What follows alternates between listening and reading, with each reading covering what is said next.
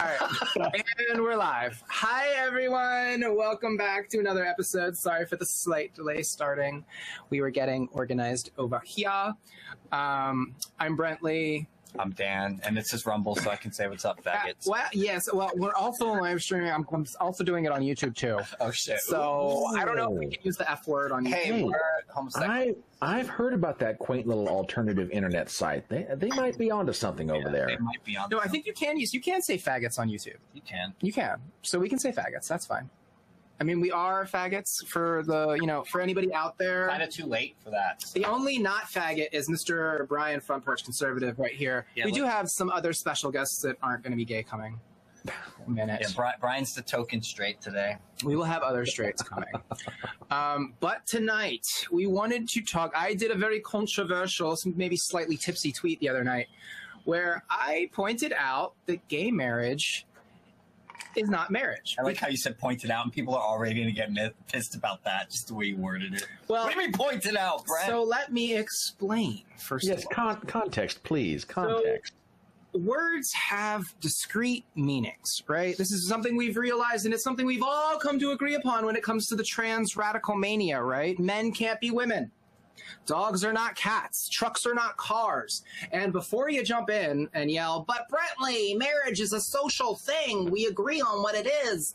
No, because if you do that, you just eliminate, you take away the definition. As soon as you take borders around a concept, a word, and you expand them, you start that process, you destroy language and the ability to convey accurate meaning in the process, which is actual danger. I was listening to the Joe Rogan. I hadn't listened to the Joe Rogan, Matt Walsh discussion because I don't listen to everything those people put out. But I listened to it because people were mentioning, Matt Walsh got owned on Rogan, blah, blah, blah, having the same discussion. And what I realized was Walsh was nervous, number one. You can hear it in his voice. And who wouldn't be nervous, right, appearing on Rogan? And number two, he didn't do a really great job in laying out the fundamental problem here with the redefinition. My main issue is that it's a semantic shift. It's a semantic sleight of hand. And it's the same thing that radical leftists do with everything. They redefine terms in order to push an ideology, which is how leftists work. They don't actually communicate in good faith in order to have a respectful dialogue like we do here. They communicate, they use words as weapons in order to coerce, cajole, and corral the public, the audience, humanity, into agreeing or being forced to agree with their ideology, because otherwise you get othered. You get turned into a bigot, a racist, a homophobe, a transphobe. And we're kind of realizing that there are some people... Wait, what? The air conditioner? Sorry. I'm realizing that there are definitely many people on the right or in the middle, or people who consider themselves homocons or gender critical, who will do the same thing. They will other you if you touch certain sacred cows or things where they disagree with you on. It's the same thing. You are cast out now. You are not part of us anymore. And it's just like, dude, you guys are behaving just like the woke leftists do. And then they get mad when you point that out. And it's like, why can't we have a dialogue? Granted, I will acknowledge the fact that, Brent, when you tweet something like cope and seethe, you are definitely calling... Seethe and cope. Seethe and cope, whatever. You are definitely calling for a more inflammatory reaction from people, and that is a valid point. And this is the thing, too. Like, It's Twitter! When I tweeted about your tweet, I wasn't saying people can't disagree with it. I was saying to be civil and to stop attacking you personally, saying nasty things about your appearance, your personal life, being single, all that shit. I'm like, none of that has anything to do with the discussion. That was all I said. And then people were acting like, well, you're defending his point. I'm like, dude, if you go to my response to your tweet, you'll see that I actually sort of disagreed with it, even though I agreed a little bit with it. I was kind of in the middle. Well, why don't you elaborate your disagreement, and then we'll go around the square here and let everybody have a turn. All right. Well, now you continue, because now I got to pull up my freaking response because I wanted to actually read it. Well, why don't we let Kyler? You were the first. I was not prepared. You were the first individual who I thought to invite and reached out, and you agreed first before anyone. So why don't you elaborate your position? Wait, he agreed with your tweet? No, he agreed to come on the show.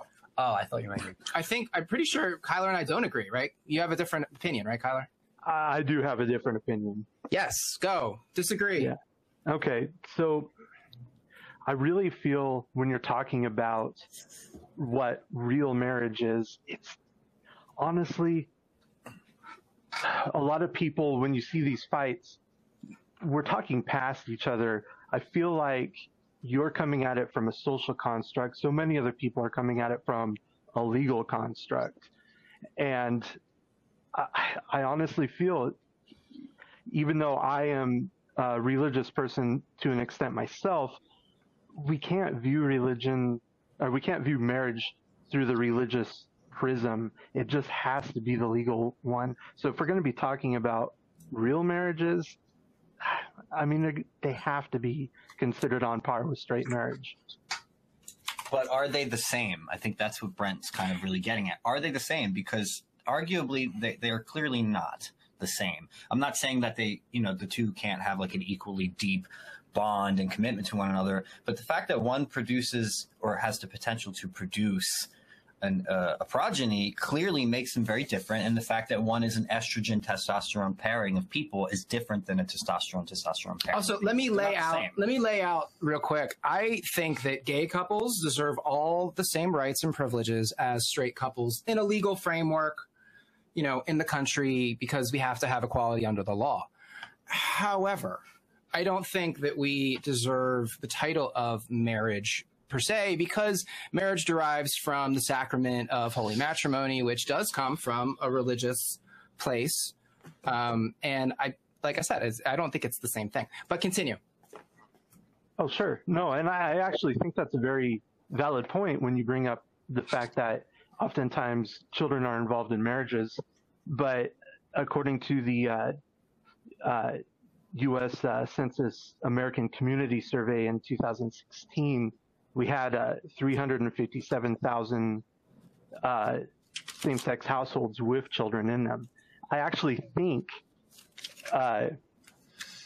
just the idea that there are children involved really means that we should be pushing whether or not they're two females, two males. Studies have shown that two-parent households really are what helps kids succeed in their lives. So I completely agree. Those are very important aspects of marriage. It's more than just a loving bond. And to me, that actually strengthens the case for same-sex marriages should be considered to be the same or on par with straight marriage, especially since half my straight friends that are married don't even have kids and have no intention of. That's true. Well, these are also the times that we live in. Let me throw it down to Mr. Antar. You wanna chime in here, Matt? Are you clicking through something? Yeah, sorry. I think I have a bewildered look on my face because I'm having internet issues. Can everybody hear me and see me? I hear you. Yeah, you're stuttering a little bit, but I mean, it's the video. It's the audio's coming through fine. Okay, I'll make my point, and then I might see if I can wire into the internet. It might be better because yeah, you can do that. The wiring is always better than Wi-Fi, and if you need to dip out and come back, feel free. Do whatever you need to do. Yeah, I might do. That's why literally I'm like I've had a bewildered look on my face this whole stream. I'm going to read my response. Okay, to Brent. You can figure that out. Yeah, let me dip out. I'll come back in. Okay. So I took a middle position sort of with this, and I said, although I sort of agree with what Brent is saying, and I understand where he comes from and what he means, my counterpoint is usually the fact that the meaning and tradition of what is considered marriage has shifted many times throughout human history, especially in Western society, even if just between men and women, which it has. For a while, interracial marriage was not considered a legit marriage. That's a good point. And by what Kyler is bringing up here, like, what about a barren marriage?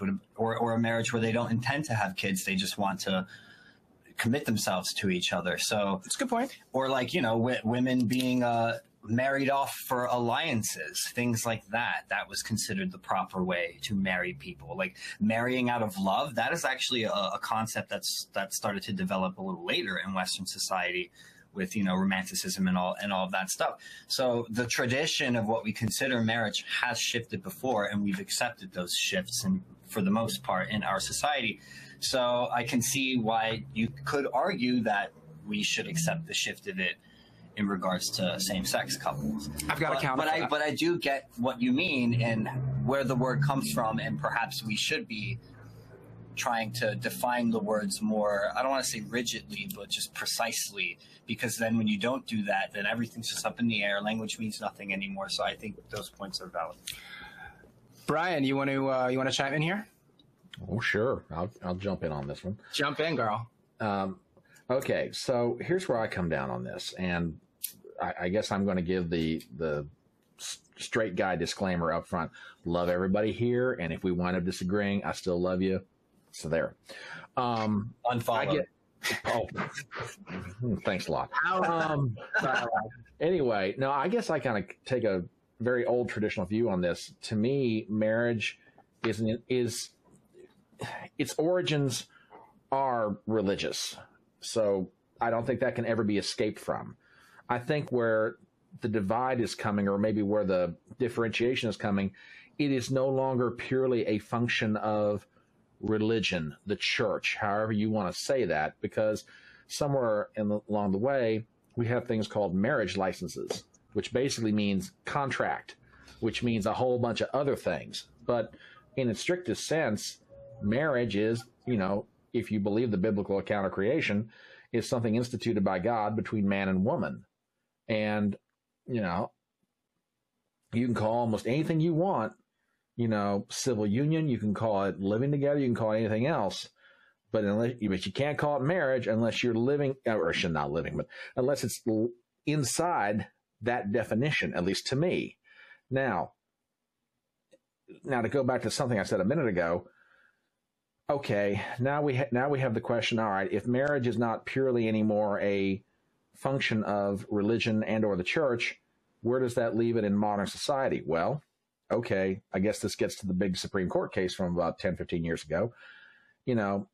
If this is something that the state has a hand in other words, we can issue a license and say, yes, you can marry. All right, then it's a matter of contract. All right, I may disagree with the definition, but it is what it is. But as far as its original meaning, to the way I understand it, or the way a lot of other people may understand it, it's simply defined as between man and woman. So that's where I come down on it. Mr. Antar, you want to try chiming in? She's still she's still a little buggy. It's fine as long as we can hear you. That's what matters. Hi, is this better? A little bit, maybe. Yeah. Keep talking. Say something. Contribute. We'll see how it goes. Hi. Can you all hear me? Hello? Yeah. Yeah. Hello? We can hear you. Yes. Is it We can working? hear you. Yes. Yes. Okay, great. The topic of the homosexuals getting married. Yeah, I mean, I have like a basic I don't know. This may have been said when I was out, fixing myself. I just think that people make the argument all the time that marriage is like a religious institution. It's a faith-based something, and that's fine. It's just that the state took the function of civil marriage way before the gays came into the conversation. So when we're talking about civil marriage as it relates to the state, then I just I think somebody was saying before, there's an equal protection thing. As it relates to the state has been regulating marriages for, don't quote me, I don't know how long, 100 years, 200 years, however long it is. I have no desire to ask churches or synagogues or mosques or anybody to perform any marriage that they don't want to perform in their institution. I just think that okay, so what does marriage mean in a civil context? It means tax benefits. It means that you can go see your spouse in the hospital. If God forbid they're sick, it means you're considered family in the eyes of the government, things like that. That's all I want. I really don't give a fuck if you call it marriage, you call it a civil union, whatever. When I get married or civil unionized or whatever the hell it is, I'm going to call the guy my husband. And people can if people don't like that, that's fine. You can go ahead and call it my civil union other or whatever the fuck. I don't give a shit. Like, I know what the person is to me. All I like this fictitious person. I'm very single. But this fictitious person, you know, I would know what they are to me. So it's like, all I give a shit about is like in a government situation, because like whether we like it or not, like the government is a part of our lives, and it you know, there's certain things that, like, if that person is considered a spouse in the eyes of the government, there are certain benefits, there are certain that you call this person a family member, all the things that I laid out before. So yeah, I mean, but my argument would be if you say, well, gays can get a civil union, I would say, well, then the word civil union should be the word that's used for civil partnerships in the eyes of the state. Like, I still wouldn't agree with the state calling one thing marriage and one thing not marriage, because there's a separation of church and state. So whatever the state decides to call the thing where that you get when you commit to somebody and the government recognizes it, it should call it that for whoever. I don't care what it's called, but it should call it that for whoever. And then the church can do whatever the church wants, and that's fine. That's a very fair compromise. It's a very fair compromise. That's a fair point. I saw a lot of people in my DMs in response to my very controversial tweet. Agreed. They, you know, a lot of guys felt similarly, that there's that division there, that a civil union, a legally recognized civil union, is one thing. And really, that's the only thing the state should be dealing in, because it has to deal with taxes, you know, particular visitation rights. Things are important things. Hi, Raid is feeling like he needs attention. And so I think those things are important. But when it comes to marriage, you know, I grew up in the 80s, and we didn't have gay marriage in the 80s. Gays were still largely seen as outsiders. Radar. Can you not right now? Can you not right now? Jeez, Louise. He's humping his thing because he knows we're doing something. Where was I? So my major issue is that as soon as you put an adjective in front of marriage in order to indicate something other than one man and one woman, you're changing the definition of the word. It's the same thing we've seen with trans woman. You know, you're changing this definition. And literally, people use the social construct argument in order to justify the redefinition of marriage, when that's the same argument leftists use in order to change the definition of man and woman. And I don't like that. I don't like changing definitions. I feel like it's one way people get away with lies. It's one way leftists, it's the most popular way leftists like to lie. And so when I see it, and, you know, and really we could trace back the gender bending mania, the first major definition that changed was that of marriage. And that was back in, you know, I want to say 2011, 2013-ish. 16. What was that decision? I don't even remember. 2015. I mean, so then literally the next year we had the Jordan Peterson controversy, where, you know, he was getting canceled at his university because he wouldn't use, you know, personal pronouns.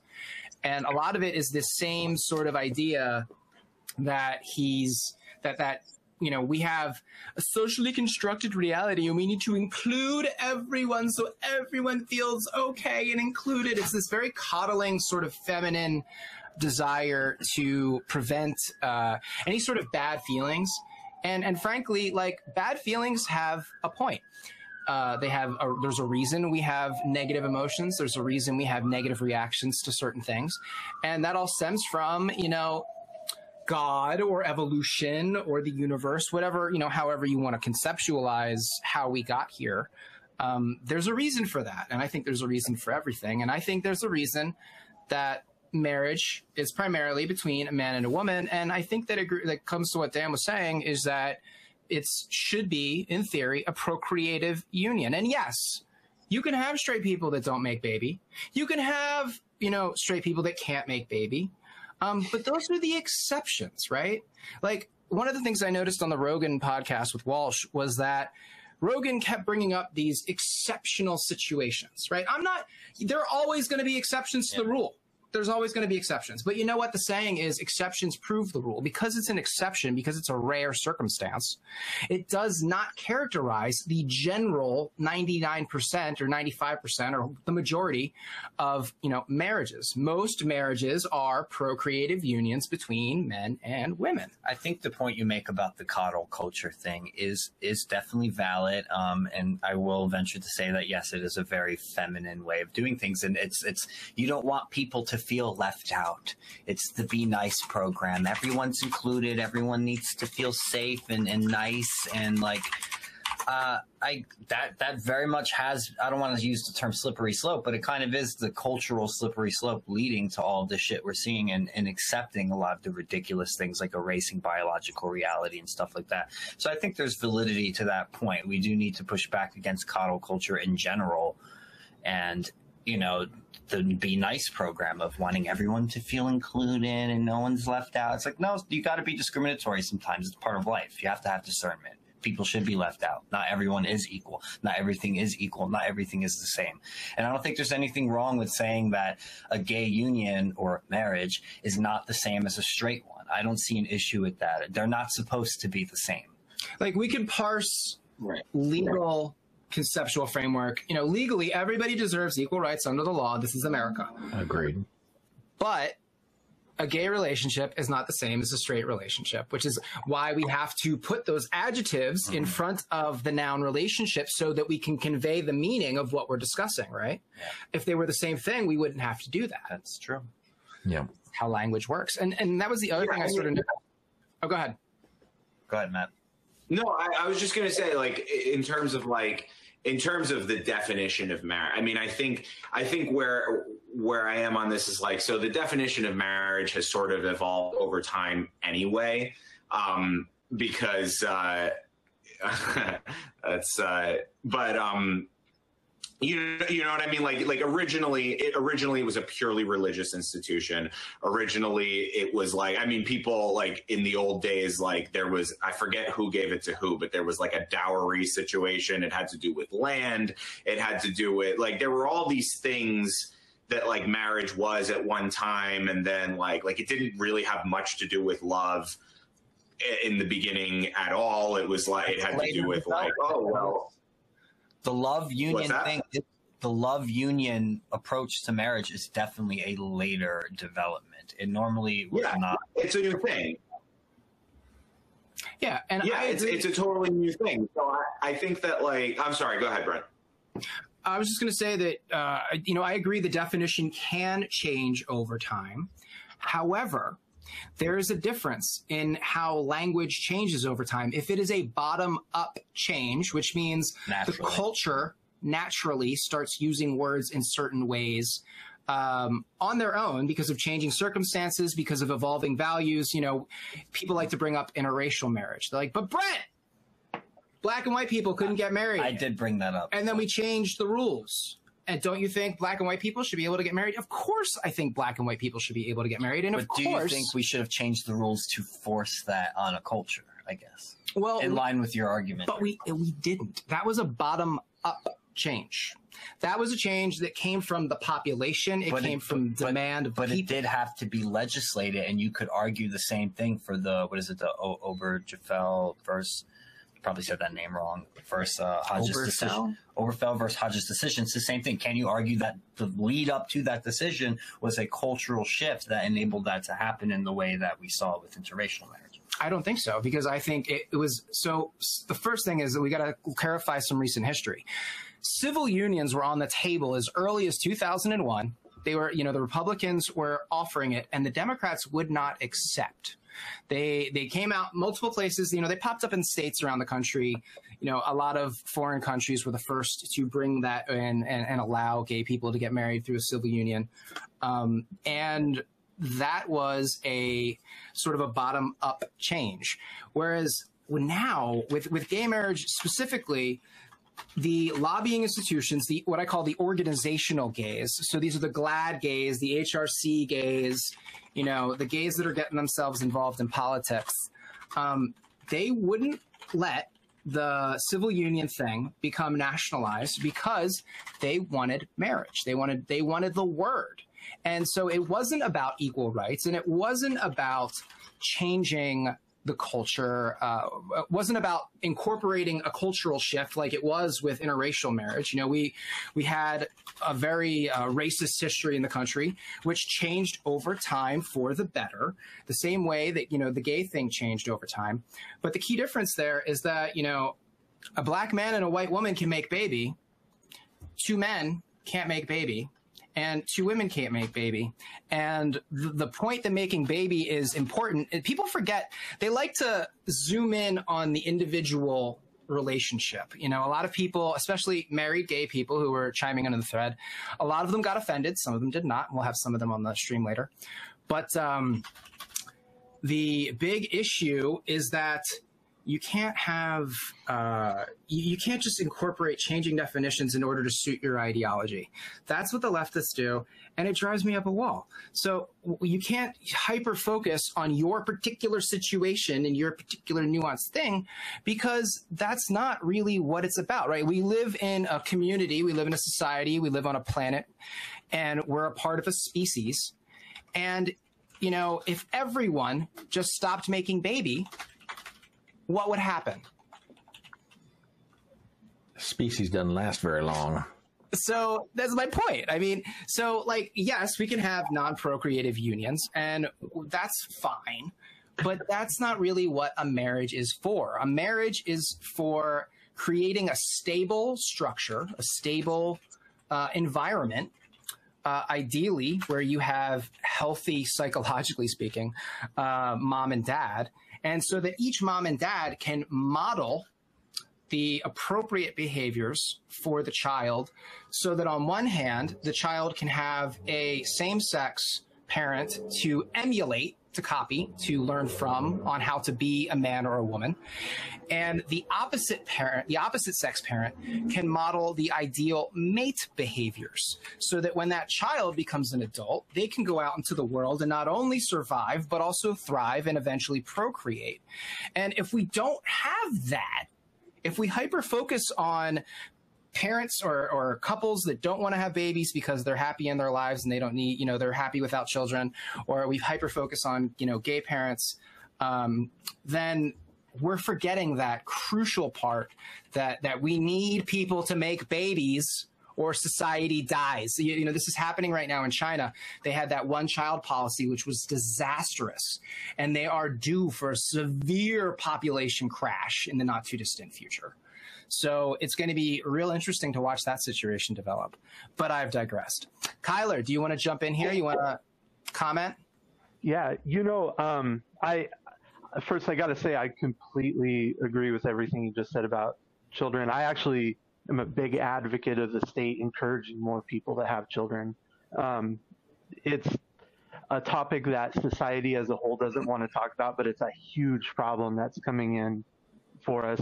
Actually, not to get off topic too much, but I actually think that's why illegal immigration isn't ever dealt with, is because politicians know we need them to keep growing our actual population.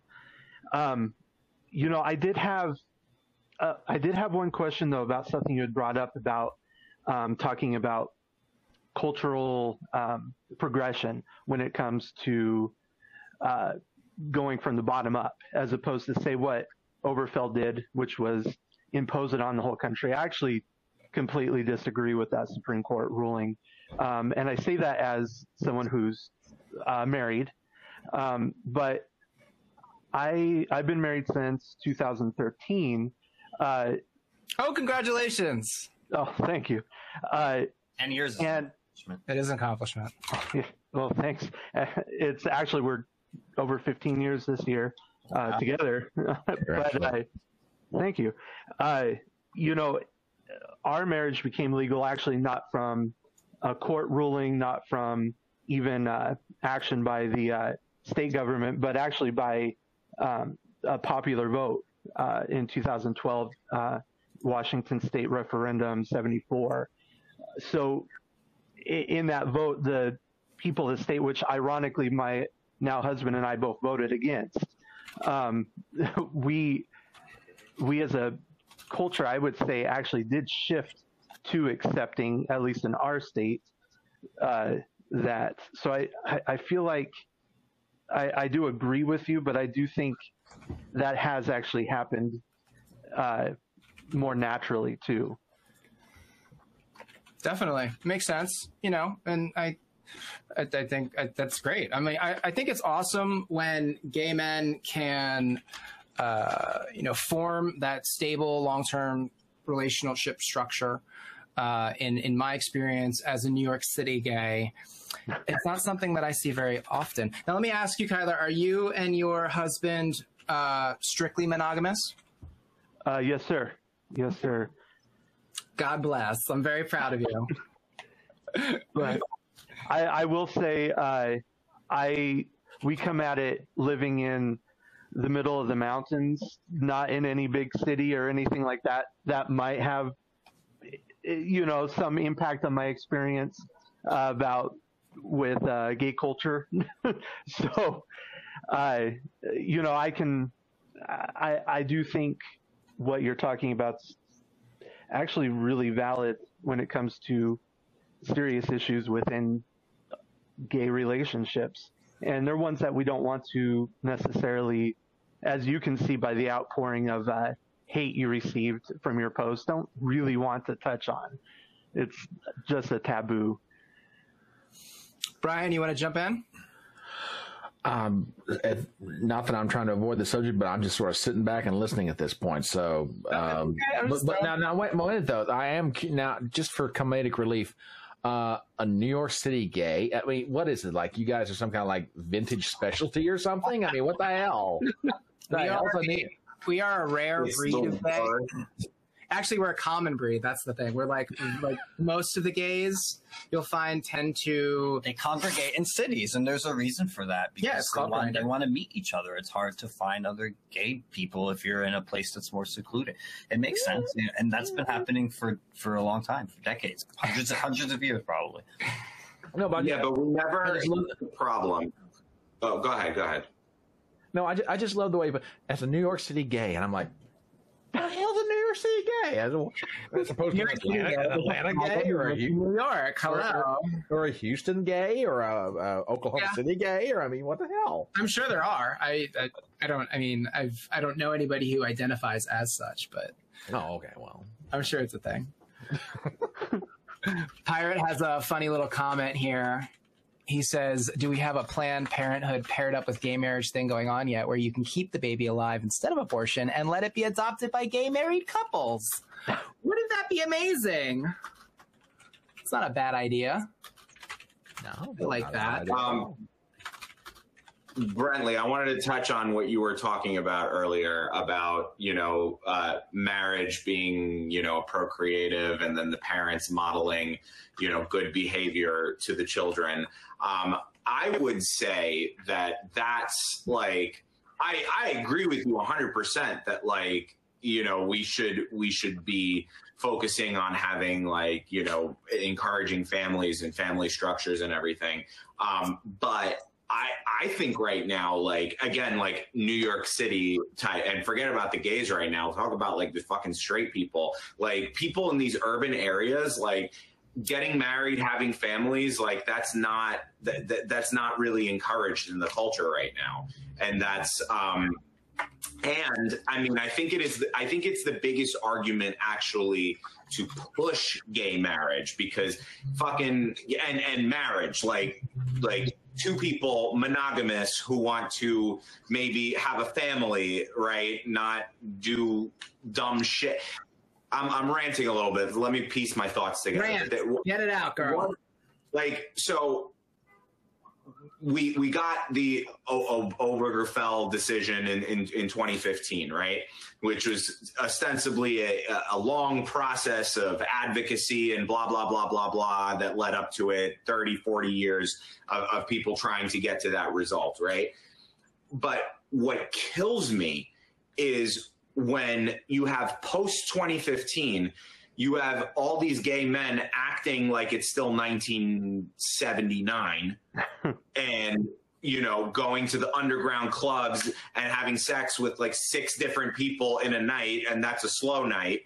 Right. And like that kind of thing is like, so that gets me more than anything. It's like, so what did we do the marriage thing for if you're just going to go to the Eagle and like, you know, get like railed by like 7 different people every night, and then on top of that, half of these people are in these open relationships that are like, they're doing that and they're going to the club and they're doing what they're doing in a back room, and they're supposedly coming home to some husband or some boyfriend or some whatever the fuck that they like are like, oh, but I love my partner so much. By the way, I hate that word, but that's leftist speak, partner.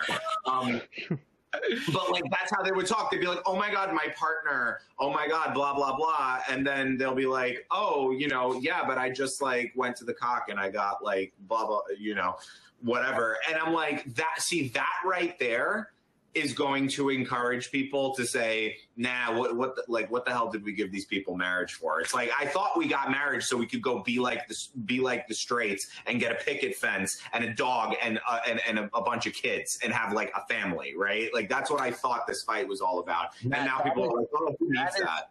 That is heteronormativity, Matt. Yeah, we need so much more of that in society right now. It is a valid point because hold on, I wanted to bring George. I wanted to bring up queer theory because queer theory is the very antithesis of that. That is what it's actually trying to outdo.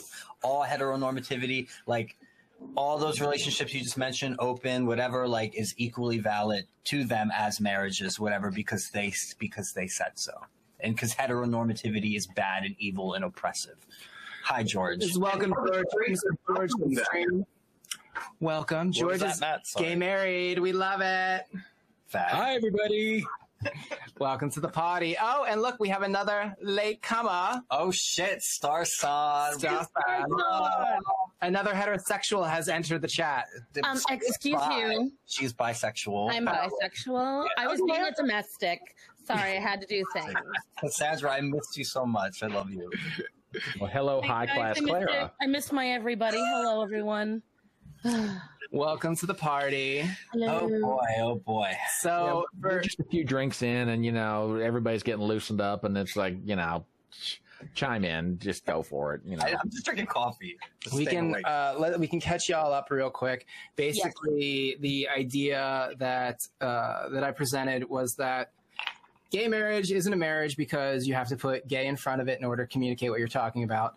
The term was appropriated by radical leftists, and we could have had civil unions as early as 2001 if the radical leftist organizational gays would have endorsed it, but they did not. They held out for almost 15 years so that they could get their marriage equality.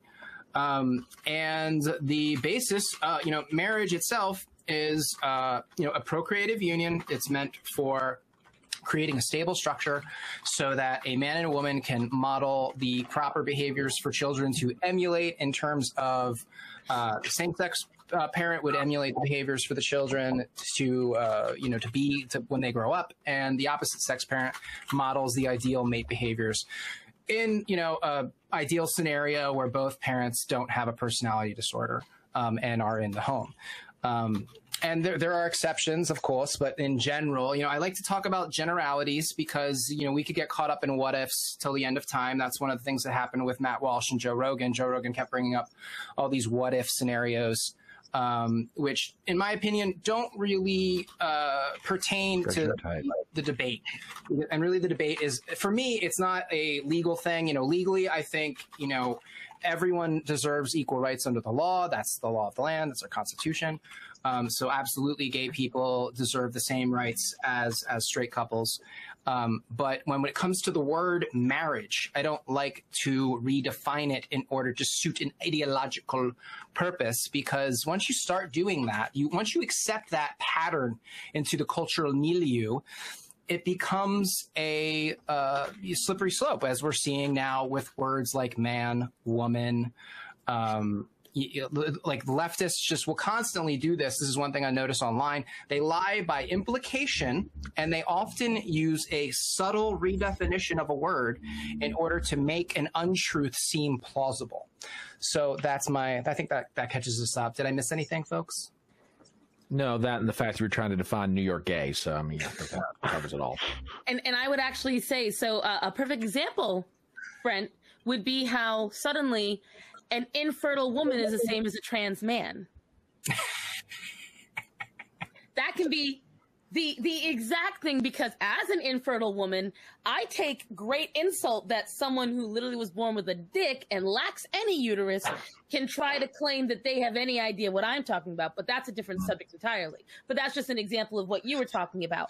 It's not a different subject. I think it is related. Like, is a barren marriage a legitimate marriage? We brought this up earlier. Or does marriage have to have the development of a progeny to be considered legitimate? Doesn't have to be, but in my opinion, it misses the ideal, right? Okay. We can talk about the ideal as, you know, a procreative union between a man and a woman.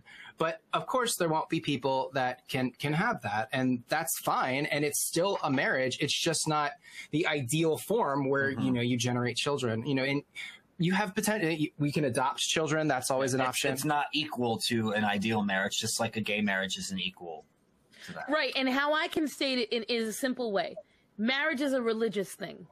Partnerships and civil unions are a legal thing. And as a matter of fact, a lot of Catholics and Christians and even Hindus, everyone else, a lot of marriage is done in front of their deity. It is a vow made to their deity to follow a certain sect of rules. It usually is bound by their religion, and usually the punishments of disrespecting said marriage are from the religion. Now, you want to have a civil union, which exists across the board.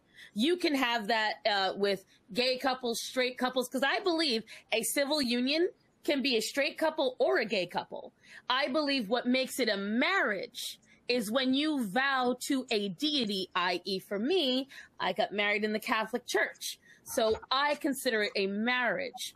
I think that legally they both share the same rights as a civil union, but I do believe a marriage is bound, like you said, to certain things. However, there are instances in the Bible where a wife was barren. She didn't stop being the man's wife because she was barren. She was still married to him. He was still obligated to respect and love her as his wife, because he vowed before the Lord in sickness and in health, in good and in bad, whatever, what have you. I'm not going to abandon you just because you cannot produce a child for me. You cannot produce a progeny. So I do believe there is a vast difference, because a lot of the people, unless you're King Henry VIII, right? then you're going to make up your own rules and a whole new religion, just to, you know. Whole new religion. Oh, now that's a fun subject. That's right. And so that's where I believe the difference lies, because I believe, like Brent said, I think in a government setting, there is no problem with creating equal rules. There's laws and rights, because if you're with someone for 15 years and the only thing that held you guys back is legally you weren't allowed to, but let's say something happens, maybe your spouse dies, something goes wrong financially, maybe they leave you and you're left with nothing. You should have some kind of legal safety net to protect you when those issues occur. That's because with religion, there is some safety net. There is some kind of thing, like, for instance, you know, infidelity. I know for a fact a woman going and getting snipped without her husband's knowledge is terms for null of a wedding or a marriage in the Catholic Church. That's how my dad got his annulment from his first wife. And so it's stuff like that where, yes, I agree, because a lot of marriage and religion, that's the whole point of why a lot of folks don't realize the reason why being gay is considered evil, according to Catholic doctrines, is because you are attempting to create a baby, but you're not actually attempting to create the baby. You're doing a sexual act that is not for making more of God's children. That's why oral sex is considered wrong. Premarital sex is considered wrong. Any form of sex that is not peen and vagine is considered wrong. And if they're not a married pair under the eyes of God, that's why a lot of folks don't realize if you sodomize, but you're a straight couple, you are still going against the doctrines of the Lord. You're still sinning. Yeah, and I wish Basil was here to comment on that. Well, real quick, I want to bring up the point of sin, because sin is Peterson explains sin as missing the mark. We as a society, we have a tendency to revert to black and white thinking, and we've also been bombarded, throughout the 20th century and before, with this idea that sin is wrong, sin is evil. If you sin, you're going to hell. Which I think is a very black and white sort of interpretation. Sin is simply missing. You think of it like you're learning to shoot a bow and arrow and hit a target. If you shoot the bow and arrow and you miss, that's not wrong. That's not evil. It's just you've missed. And you know what? You can try again, which is the beauty. And you can improve over time. And without that journey to, from missing to scoring a bullseye, we lose something in the nature of humanity. We're constantly learning, we're constantly growing, we're constantly trying to be better people. At least some of us are. And it's not necessarily wrong per se, but if you intend to sin over and over and over again, that could be, considered wrong, I guess. But the simple act of sinning and missing the mark is not necessarily a bad or an evil thing, depending on the context of the situation and where you are in your particular growth cycle. We also That's a lot of. Oh, I'm sorry. That's okay. I was just going to bring up, we have a super chat from Pirate Tomsky. Thanks, bud. Thanks, Pirate. We appreciate Great that. convo. Gay marriage or not, who cares as long as it provides stability. Lots of straight couples treat it as a joke, too. Bring kids into the equation, then stability is the key. Have a good one, guys. Gotta go. Mod for Carrie. Thanks a lot, man. Pirate. We Shout- wish Carrie a great stream. Shout out to Carrie. Yeah, someone just, this guy, Gay Not Queer, who really does not like I us. had to mute him. Yeah, he said we're debating away our rights. It's like, dude, we're having conversations. We are having open conversations about things that interest us. We're going to keep doing it, whether you like it or not. If you don't like it, don't watch. Fuck off with that. The channel's called Sorry. Dangerous Reddit. I invited him to come on and to make his case to Brent of why he hated what Brent said. He was a coward, didn't want to come on, made every excuse in the book not to do it. I'm not going to talk to some right-wing nutjob self-hating gay, right? The invite still stands. We were open enough to have that dialogue with him. No, he'd rather just keep being nasty on Twitter, subtweeting about us, making assumptions about who we are as people based on some tweet, instead of facing us face to face and trying to hash out why there's a difference in ideas. It's so easy to be nasty on Twitter. It's so easy. This is difficult. This is what's hard. It's harder to be nasty to people one-on-one. George, You why guys don't saw you... what happened earlier. What? Today, you guys saw what was done to me because that Illuminati bitch, she's getting called out for all the bullshit she's been doing, and someone tagged in the comments, you should go see this person's, and then they were talking about how Vosh is this great idol to listen to about it, and I'm like, the man is completely biased, so he'd probably still lean towards it because she's left-leaning, and I was like, besides, he's a pedo.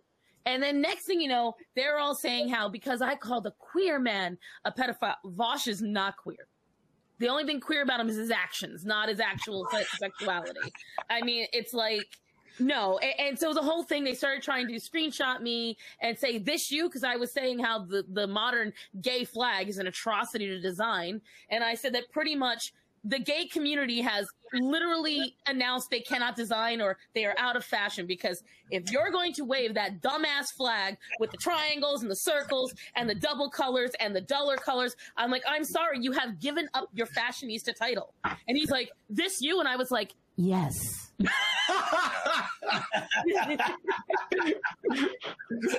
I want to hear from George. Yeah, We haven't George, heard tell from us George. about your gay marriage.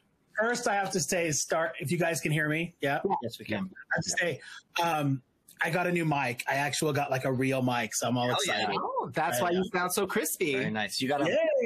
You're going to have to sing for us at one point. I know, I will. I don't sing for less than 10,000. Just kidding. All right. What do you charge for autographs? I have to, right. I have to tell Starsan, I saw that back and forth today, and I was like, I love you. I was like, yeah, that's me. And what? It was perfect. It was I love perfect. when people do that. Like, are you ashamed of your screenshot? No, that's it's still on my Twitter. Did I delete it? Yeah, exactly. Exactly. Thank you. I said what I said. So, okay. So here's the thing. Yes, I am gay married. We've been married for 6 years, actually more than 6 years. We just hit 6 in May 15th. Congratulations. And yeah, thanks. And, you know, back then and still, I don't care what it's called. I don't care. The reason we did it, well, 2 reasons. A, because we love each other and we wanted to seal this, right? As it was something for us. It wasn't about what other people think. I don't give a fuck what other people think. It was about us, which is why we didn't have a big wedding where we invite all people and all this stuff. We ran off to New York City and got married at, you know, City Hall in front of 2, you know, really good friends of mine. And then we went and ate at Balthazar's, okay? Because we're rich white ladies. So that's what we did. That's what we did. And it was all about us, right? And it still is. And I don't care what we call it. The reason we did it, again, 2 reasons, because we love each other, we wanted to, and we have this bond. But the other reason is because I just wanted to make sure that if anything happened to one of us, that we were taken care of. Yeah. We have a piece of paper that if anybody came, and trust me, my husband, you know, he had a not so good relationship with his mother, who's no longer with us now. But I didn't want anything, if anything happened to him, I didn't want her or anybody coming in and being like, I'm taking the body, or I'm doing this, or I'm doing that. I wanted to know that, like, I was going to have a say.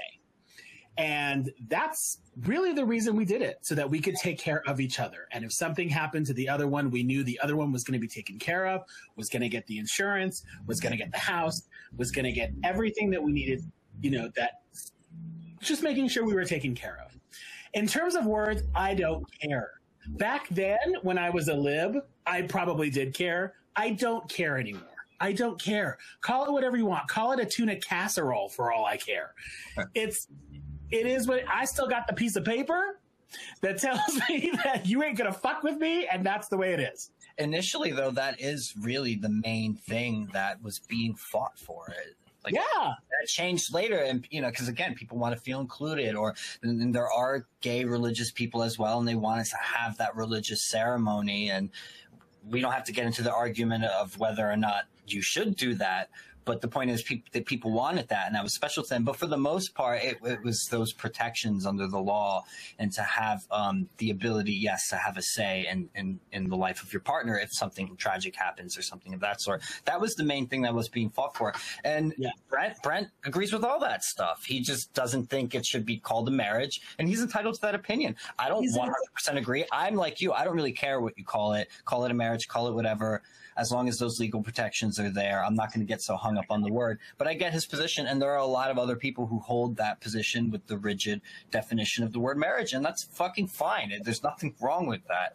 Like, I'm not going to sit here and, like, I don't know, like, say, fuck you, Bram. I'm done with dangerous rhetoric. This is over. How dare we not disagree on a point? Like, shield. You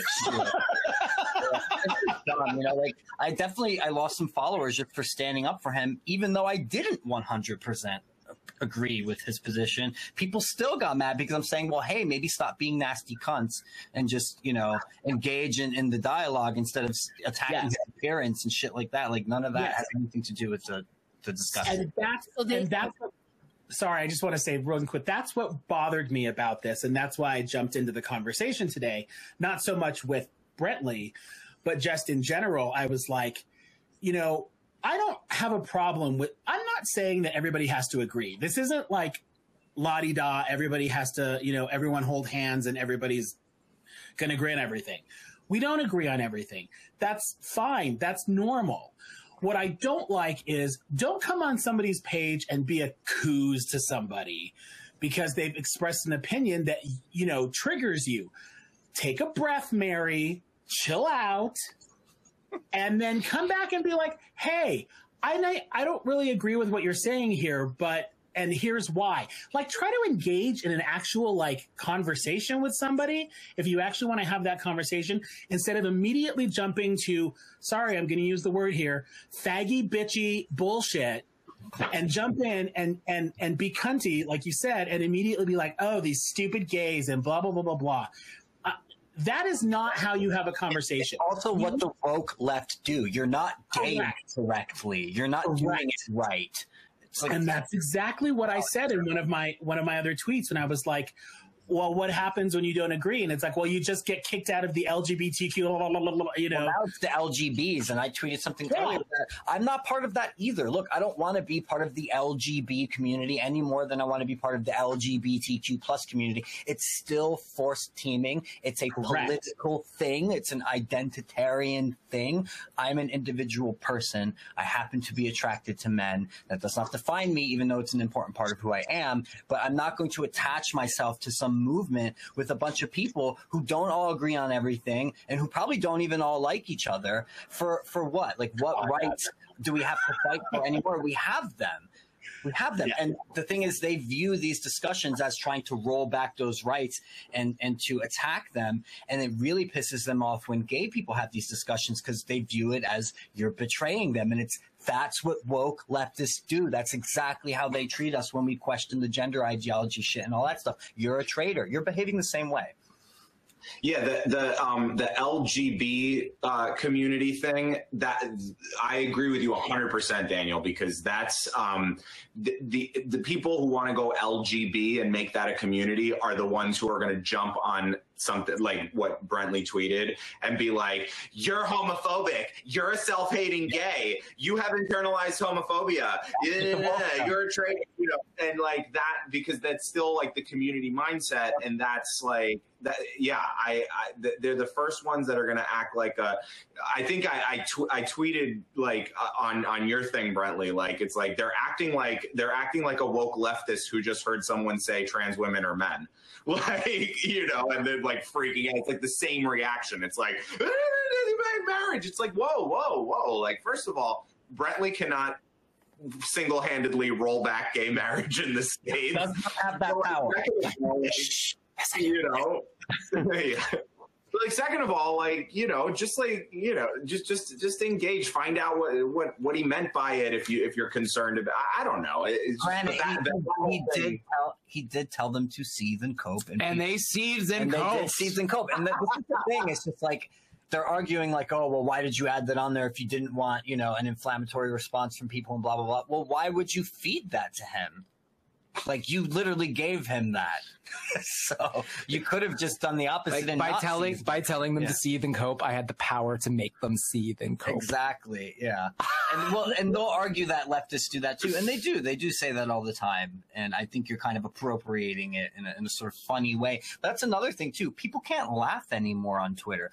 People take shit way too fucking seriously. You can, like, there was this joke tweet going around that like, gays can't commit to brunch, let alone marriage. And it was a joke. And people were reacting to it as if like, oh, well, I've been in a long-term marriage, or I know other people. It's like, we know it's a joke, dude. It's just laugh at it. Just please, just fucking laugh. Just laugh. I'm so tired of taking everything so seriously. And like on the other side of things, sorry, just really quick. On the other side of things, like if I get married or civil unionized or whatever, like, I'm gonna call who I'm with my husband, and if somebody starts screaming at me from the right, being like, "That's not really a husband," I'm gonna be like, "Okay, girl, thank you, have a good day." Like, it's not gonna like you know what I mean? Like, there are people everywhere who are gonna be like, "That's not really a husband. That's not a real marriage." I'm gonna be like, "Thank you so much." You move on with your life. You move on with your life. Right. Some of these people have not been able to do literally all day today. They Any tweet that has to do with it, they've just been tweeting constantly. Or subtweeting, they call it, tweeting subtle things that are clearly about us, but not directly actually addressed. Like, and I get it. I don't deny it. I don't do that, but it's like, come on, confront the argument head on. If you're going to spend all day tweeting about this, you're so tight about it. Like Casca, she's got something to say. Here's what I find funny.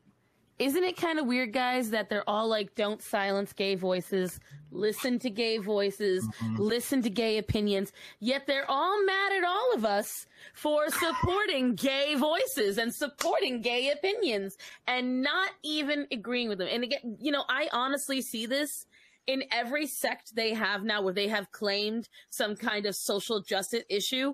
Whether you're black, whether you're fat, whether you're gay, you're trans, you're a drag queen. They're doing the same thing over and over again. It's you cannot step away from what everyone else is agreeing with, because then you're automatically, you must be self-hating, you must be phobic of whatever it is, and you're obviously a pick-me. Yeah. Even though whatever you're saying is your own opinion.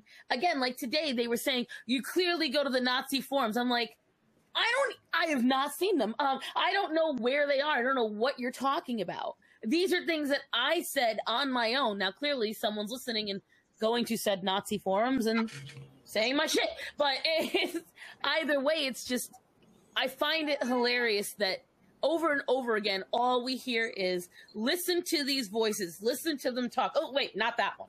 Shit. Yeah.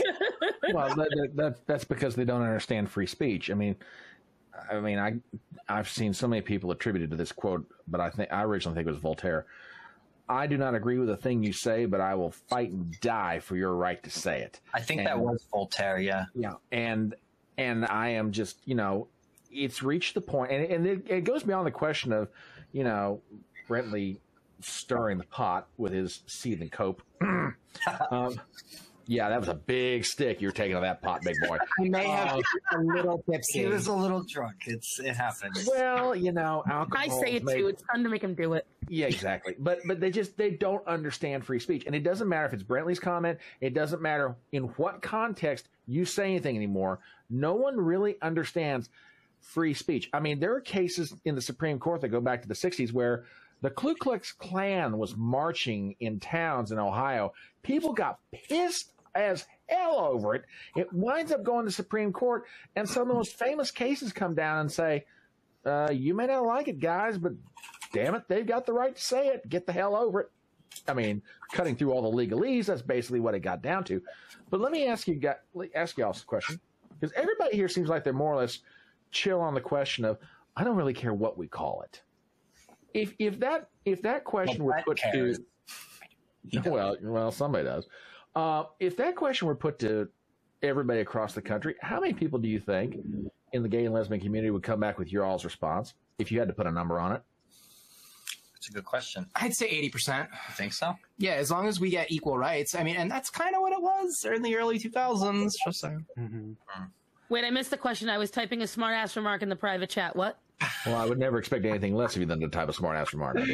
No, if you put the question to gays and lesbians all across the country and said, does it really matter to you what the hell you call it? It has to be called marriage. What do you think would be the percentage of people that would come back and say, I don't give a shit? I will tell you right now, most of them, especially from the OG times, they accuse straights of being breeders, and they didn't want to be held down by that kind of thing. And I find most gay people I know don't care.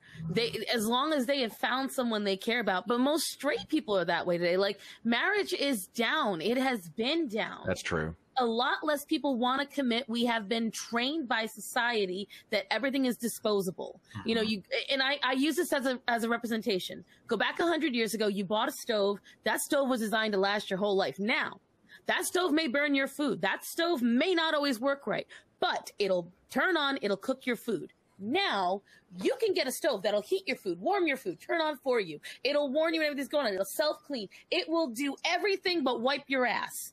But that stove's only going to last you 8 years. So the thing is, things weren't made to last now.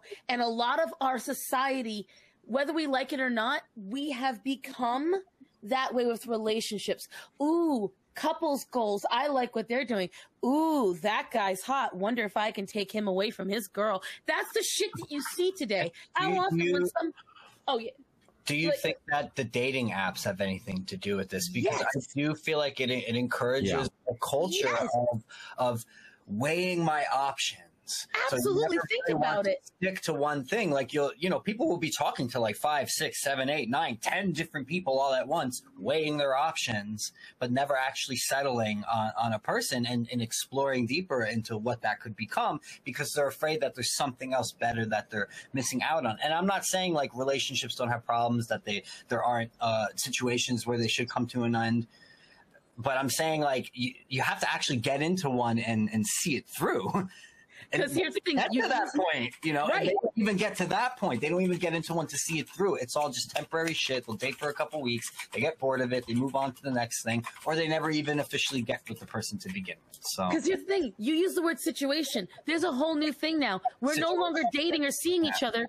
It's a situationship. Yeah. And on top of that, think about it. How I've been often, one of those. when somebody, it's disgusting. I hate it. I think it's a terrible idea. I mean, it turned into a very good friendship. So, Right. But the thing is, I want you to think about this, right?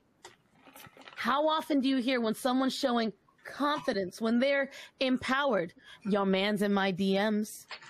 They're up in my DMs. yeah. It's a power move to say, I can collect all the pussy and dick that I want. It's a power move today. Rather than being the sidewalk harlot that you're acting like when you say that. Because the thing is, 9 out of the 10 who's in your DMs is Rafshet from India, who is saying, give me your bobbins and vagines. We all know who's up in your DM. We already know. But the thing is, they would rather sit there and say, I can take what you've got. What you've got isn't strong. What you've got is built on a lie, and I'm going to steal it. That's a power move today. Yeah. Well, and another. So it's not a new thing. People have been doing that as long as people have been people. But the internet definitely makes it much easier to do that sort of thing. Way easier. And to go back to her point, I mean, you know, everybody loves to bash on the baby boomers, even though they're thinning out as a herd. But there's one thing that they did that royally screwed up the generations that came after them. When people got married prior to the baby boomer generation, you can make a pretty good argument on this. They got together, and you know, for better or worse, rich or poor, I'm sticking with you. And you're seeing like anniversary notifications in the newspaper, if you even read it anymore, that 50 years, 60 years, 65 years. The baby boomers come along and go, no, I don't like you anymore. I'm going to divorce you. And then the Gen Xers are like, oh my God, you know, I don't want to wind up like them. So everybody doesn't get married. You mentioned no fault divorce online. Yeah, well, I was gonna get to that. I just wanted to see, Kyler, you've been awfully quiet. Do you want to jump in? Do you have anything you want to add? You know, to be honest, it really does seem like we're pretty much all in agreement. It's not as long as we have the same equal rights, I personally don't care, even though I'm married, that it's called a civil union, it's called whatever. If it's if we're going to be going back to marriage as a religious institution, I just don't think ultimately the government probably should even have a role in marriage. It really should be just a civil union and leave marriage up to the religions, to the churches, to the synagogues. It seems like we've gotten to the point where maybe the discussion should be, should the government even be in this business? There are a lot of things I wish I could get the government out of, but unfortunately, despite my vast power of declaration and the overestimates of my He-Man abilities on the internet, we don't have the power to actually change these things. So we can talk about, you know, what should or should not be. Like I said, I've seen a lot of people in my DMs that agree with that it's, you know, marriage should be a religious institution thing, that the religion should be able to handle it, and that the legal aspect can cover everyone with civil unions. You know, Mr. Chad Manley, Seth Pellish, he's the author of a book. You should check him out. He was on our show, on the stream last week. He couldn't make it this week, but he was of this mind where he was like, you know what? Maybe if you want to get married, you have to go through marriage prep. You have to go to your church and have a real, you know, series of classes with a priest or your rabbi or your imam or whatever it is, in order to understand the heavy spiritual and psychological commitment that is involved in marriage. And if you don't want to do that, then you can get your civil union, and that's fine, and you don't need to get married. I wanted to bring up a point on one of your tweets because it's one of the things you're being criticized on. Do you want to do that, or you want to talk about divorce real quick? Well, I wanted to bring this up because it's one of the biggest things you were being criticized I'll get to about no-fault this, divorce. especially by what's his face, gay not queer, who's anonymous on here. But Before you guys do, I just wanted to let you know that is actually a requirement in the Catholic Church. What he said, you have to do that, or they won't let you get married in the church. That is You go correct. through a 3-month course, and they have to approve you. I didn't know that. And Mhm. a lot That's what I and a lot of Protestant churches will encourage it very strongly Yeah. before two people get married in their church. It makes sense. I mean, I can see why that would be the case too. Anyway, so Brent, you tweeted in response to this guy saying that you were basically calling us second-class citizens by saying we can't have a marriage or whatever. And you said, newsflash, we are second-class citizens. Not only are we questionable parents, but we have a higher incidence of mental illness and personality disorders. We can marry a woman if we want to get married. Otherwise, it's a civil union. Don't even get me started on open marriages. And the main point he took offense to was that you called us second-class citizens. So elaborate on that. Explain exactly what you meant and why you said that, because that really ticked this guy off. So I don't know about y'all gays, but what I've seen, especially among my gay friends, is that gay people generally have some trauma or some parental deficit in their background. My dad wasn't around a lot when I was a young little boy. And I remember because of I wasn't around a lot of men. When I was young, in that 0 to 5 period, that very crucial period from 0 to 5, I had almost a fear of men because I didn't understand them. I wasn't around them. They were foreign to me. And so I didn't have that opportunity to sort of imprint upon the male. And I think that's what contributed to my homosexuality.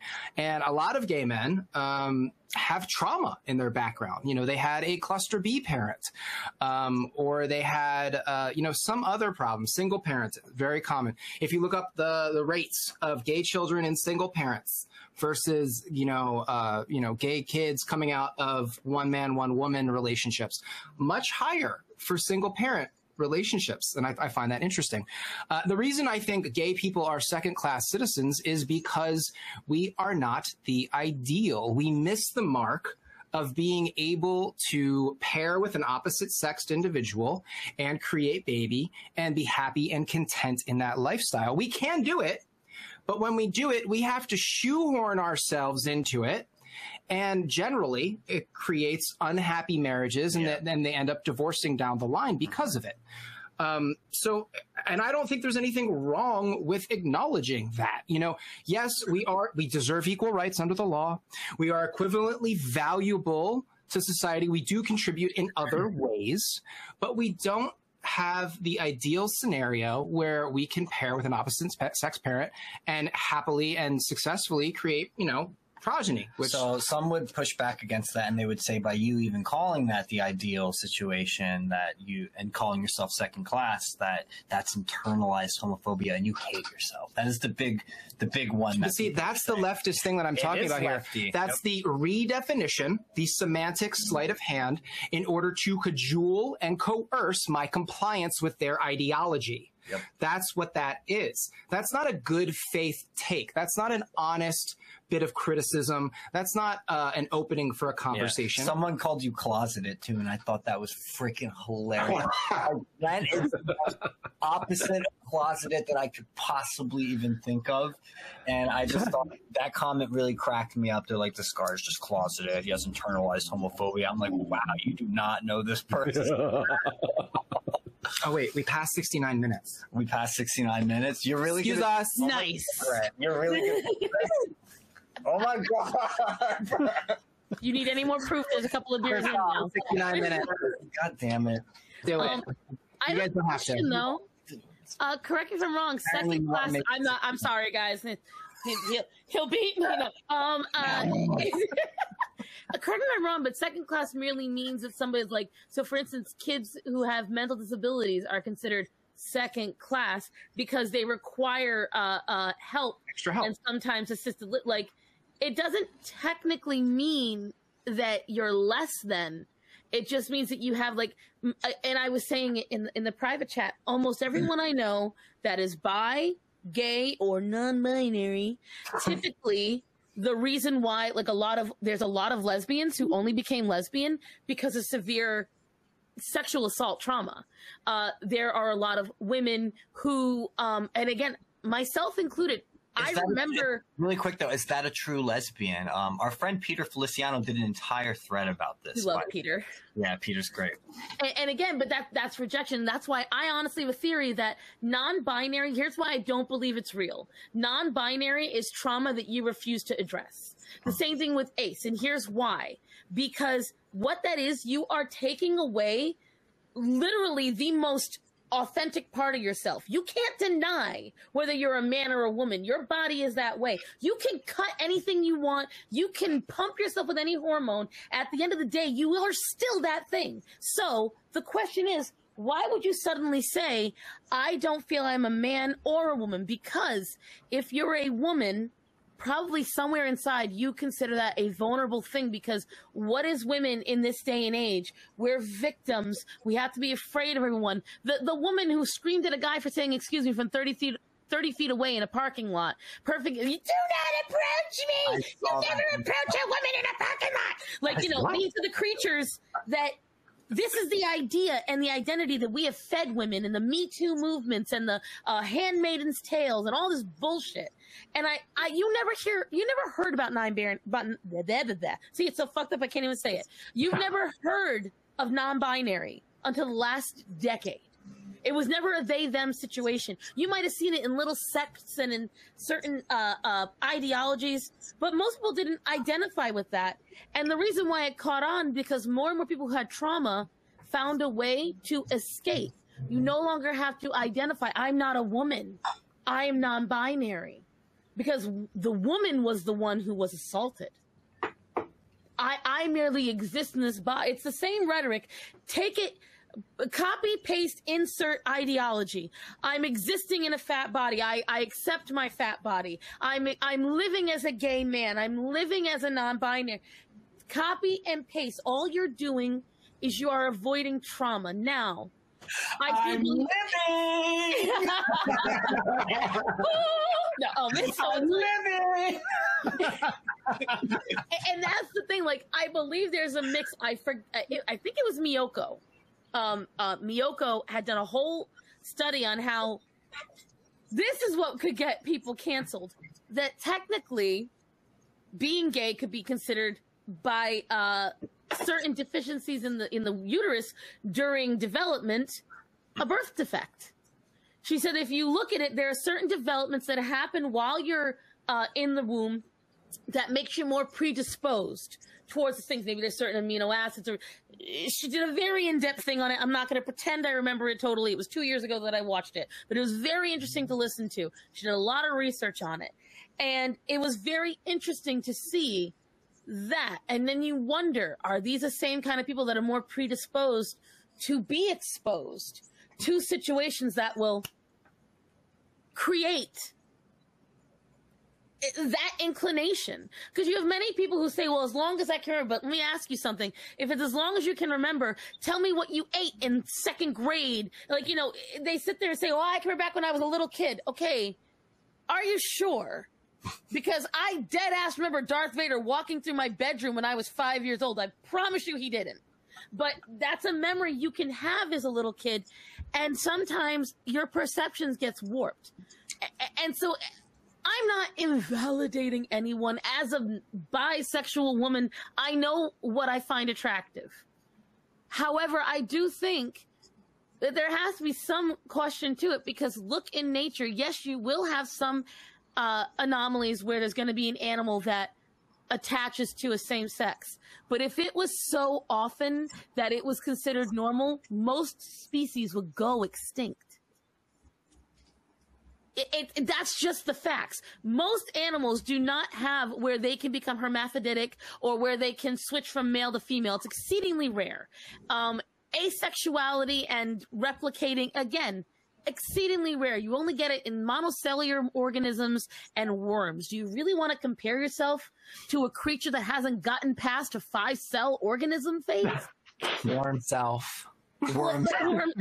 Exactly. Like, and again, when it comes to that, when you start identifying as inanimate objects, my frog pronouns, the it pronouns, again, you are dehumanizing and separating yourself from whatever you're upset at. And it's easier to take that and put it over here and then not have to talk about it anymore. Trauma is definitely the elephant in the room, and not just for the trans stuff and non-binary stuff, but also for homosexuals as well. You know, it is something that needs to be discussed more, and it tends to not be. It gets swept under the rug. There's no connection at all. That kind of goes back to my point from earlier of when I was saying how like we got gay marriage, but gays still go and do these like, you know, this like hedonistic hypersexual behavior, blah blah blah. So it's like, you know, because the argument used to be at some point like, well, you know, because society doesn't recognize gays as, you know, as the same as straight people, and they don't allow them to get married, so their people are bigoted towards them, so they're pushed down into these underground communities. But what happened with society accepted all the way up until marriage, and we still have these like hypersexual underground type communities that are still behaving in destructive ways. This is a good point you bring up. You know, it's like, so now we can't say that because now we have the rights. So if it was just the fact that we didn't have the rights, that would have solved itself when we got the rights. But it didn't solve itself. I want to address what you just said there, because this is one of the counterpoints that the people who were disagreeing with Brent were making. They were saying, well, we need to have the word marriage and we need to push equality and all that stuff because that's what will stop the hedonistic behavior. And the hedonistic behavior only exists because we didn't legitimize and encourage monogamous relationships between homosexuals. And Matt, your point is perfectly valid. We have that now, and that behavior is still going on. You could argue there's probably more of it now. You know, circuit parties, all that stuff. It's a huge thing. It's still very big in the culture. Orgies, all that stuff. You know, it never went away, and I haven't seen any signs that there's a lessening of it. Even if we may have more monogamous pairings now than we did perhaps in the past because of the marriage and all that stuff, but that didn't stop this rapid hedonistic behavior at all. It's still, and now it's out in the open. Yes. You know, it used to be underground. Now it's out in the open. Now, if you criticize that behavior, you're a bigot and a homophobe. And, you know, because now, no, we have to accept all kinds of behavior. No, we don't. Like, look, I don't think anybody should go to jail for, you know, their sex life. But, you know, I don't have to not judge you. I'm going to totally judge you. I'm going to judge myself in the past when I engaged in that behavior. I have no problem saying that. I'm going to judge myself when I did that. I'm going to judge you when you do it. It's not good. It's not a standard that we should be aspiring to. But now it's not only underground, it's out in the open, and you can't criticize it. And that is also feeding not only gay people to just kind of do it out in the open. Now the straights are tacking onto it because now it's trendy and popular and all over TikTok. And, oh, I'm going to do this too. And I'm going to go to these sex parties and whatever. And that's not good. That's really not good because they're trying to they really need to be making the babies because like Brent, you pointed out, the gays can't. So, you know, that's my Somebody's point on always that. got to be making babies. Like, this is like a thing that we forget because, you know, we're all wrapped up in our individual lives, and we, you know, and again, people like to point out these unique, what I'll call exceptional situations. The exceptions are great, and we can have exceptions, but exceptions prove the rule. They are exceptions. This is getting back to language and meaning of words. They're exceptions because they are the rare, they are the uncommon, they are not the general, the average, the normal. Don't get triggered. I use that word normal. And somebody has to be making babies. Like, if we don't make babies and we don't encourage babies to be made, society will collapse. And we're going to see that in China in the next couple of decades. Just wait and see. I don't know if Darling Cope and Steve has the same idea that I did, but I just wanted to mention this. Stephen Cope. Stephen Cope is, anyone notice, and no offense to the gentleman in the audience, that hedonistic and super horny and almost to the point of violent in some ways is only with the male side of the homosexual conversation, you don't really see that with the lesbian side. The lesbian side is coffee shops and oil paintings and U-Hauls and going out into the mountains and eating Ben and Jerry's, and it's men are more sexual, and they're statistically less likely to say no to sex. This is a biological fact. Women are the more selective sex of the two. That's just how biology works. So when you throw men together, this side of the species that tends to say no, is less likely to say no to sex, and you throw all those people together and they want to have sex with other men, less people are saying no, more of them are having sex. Whereas no, there's no difference between men and women. We're the exact same. And that's a gender stereotype, Dan. And I don't appreciate that, because that is extremely misogynistic. And I am masculine presenting trans femme. And I truly don't appreciate that you are invading on my masculine energy right now and saying such a thing. That is absolutely I apologize. barbaric. If men and women are exactly the same, I'm just going to go shoot myself right now, because frankly, what the hell is the point of living? I mean, seriously. There was a really Mr. Seth, aka Chad Manley, had a really interesting mathematical breakdown. Where is he? He's not coming in? He's not coming. He had he was actually meeting up with a priest tonight to have a beer. Gotcha. But let me pull up that self-hating gay his hanging little out with mathematical priests. thing. So this was an interesting little thought experiment which he shared with me, which kind of shows how you get from no, not that screen. How you get from gay marriage to men equal women. So here you can see this. So if marriage is a man plus a woman, and gay marriage equals man plus man, if marriage equals gay marriage, so this is like the transverse property in mathematics, if you guys remember that, then man plus woman equals man plus man, because they're the same, right? Gay marriage is marriage, right? So man plus woman, marriage, equals man plus man, marriage. Well, if you subtract man from both sides, you can reduce it to just woman equals man, which then goes to men and women are interchangeable.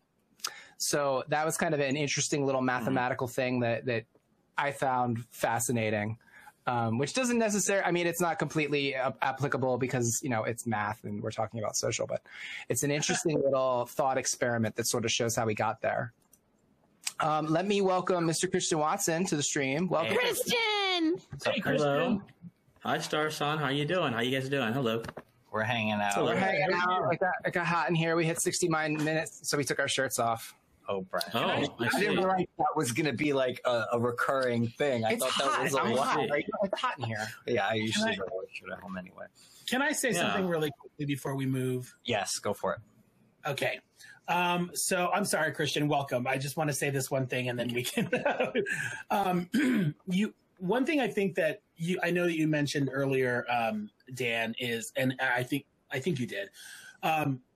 So I did queer theory when I was in college. So I've read Gail Rubin. I've read I've read so many of these different people because like I said, I was a lefty and I did all this. And I'm telling you right now, if you listen to a lot of what James Lindsay has posted about queer theory and has done like in-depth readings of stuff, he's absolutely correct when he says that, when he's like, this is what they're saying because it's there, they will tell you what they believe if you just look for it.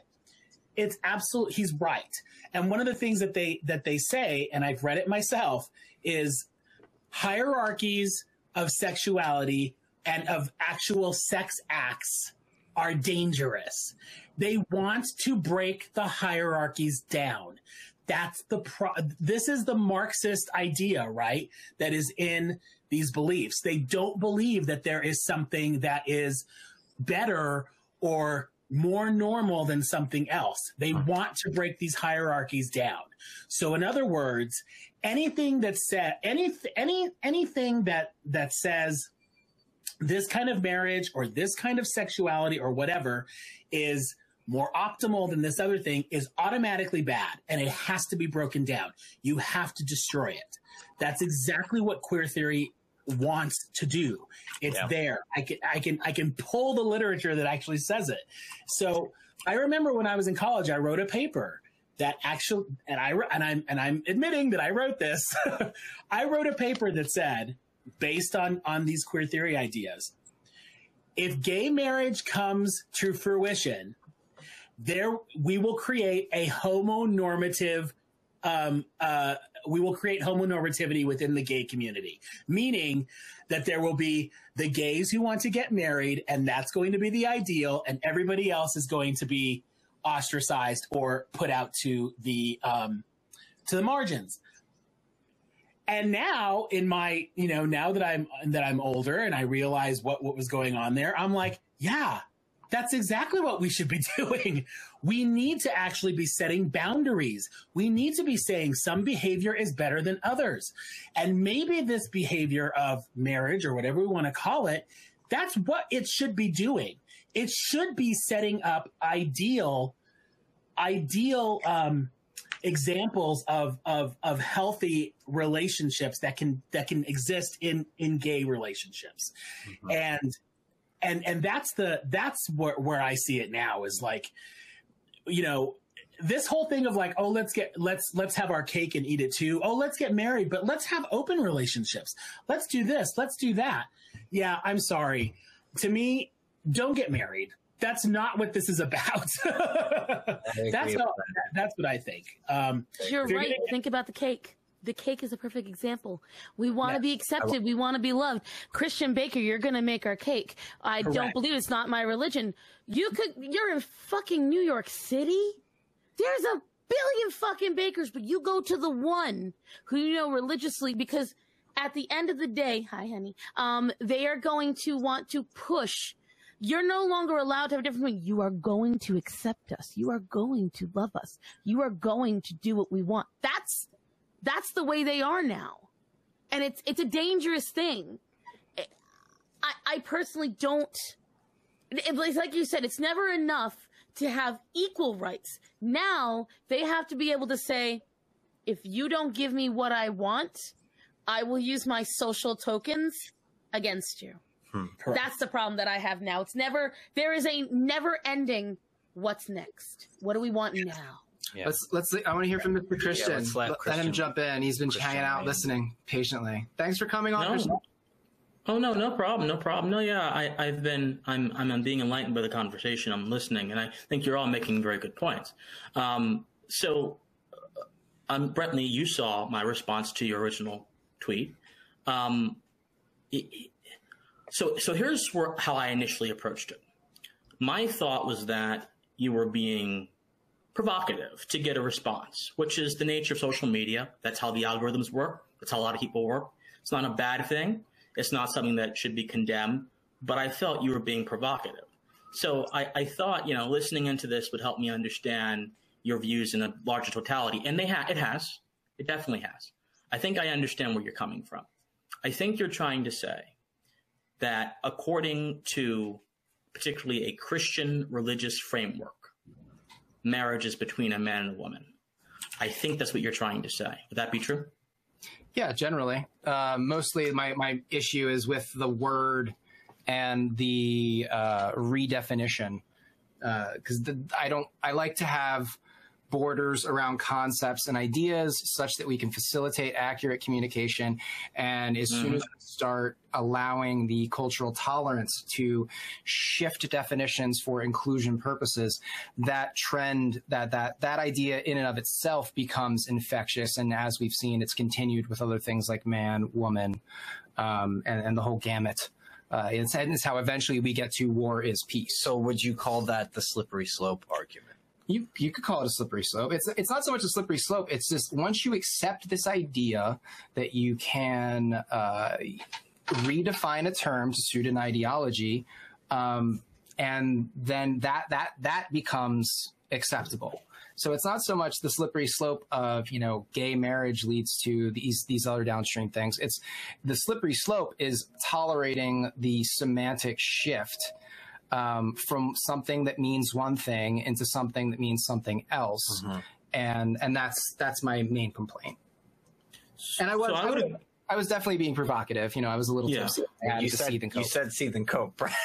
Yeah, so I would agree with you that an attempt to politically engineer definitions in whatever direction, I don't care if it's in the direction of conservatism, because conservatives have a very long history of social engineering, or leftism, I don't care. It's not good. We should always stick to foundational meanings that we can ascertain through etymology and actually studying the history of the word, which is why I got a problem with your take.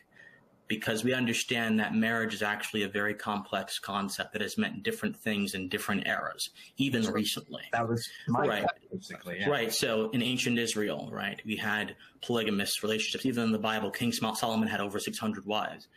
There were plenty of people in the Bible, including the anointed of God, who had a lot of concubines. Now, of course, they were condemned, but you have to understand that what was traditional in that era was polygamy. That was traditional. After the Reformation, Martin Luther said that religion is actually that marriage is actually not a religious ideal. It's an ideal for society and the state. Now, the Catholic Church obviously rejected that. But Martin Luther and the Protestants after the Reformation, were kind of like, no, this is not something we want the church to handle. And for a very long time, this is kind of how the norm of marriage being officiated by justices of the peace developed from that. Then, of course, in early America, we did have this idea of monogamy as a conduit of virtue. In the book Public Vows, there's actually a big conversation about how the founders understood, in the absence of a government attempting to encourage virtue by force, which is impossible by definition, you have to have a social structure that does that. And they believe that monogamous marriage was a way to do that. Problem is, a monogamous marriage is relatively a product of the Enlightenment. It wasn't really a popular thing until Enlightenment Europe. So even in the very recent history of marriage, that's also a very new event. Even in early America, there were people like the Oneida community, O-N-E-I-D-A, who basically, it was communist marriage. Every woman in the community was married to every man, and they all had kids with each other.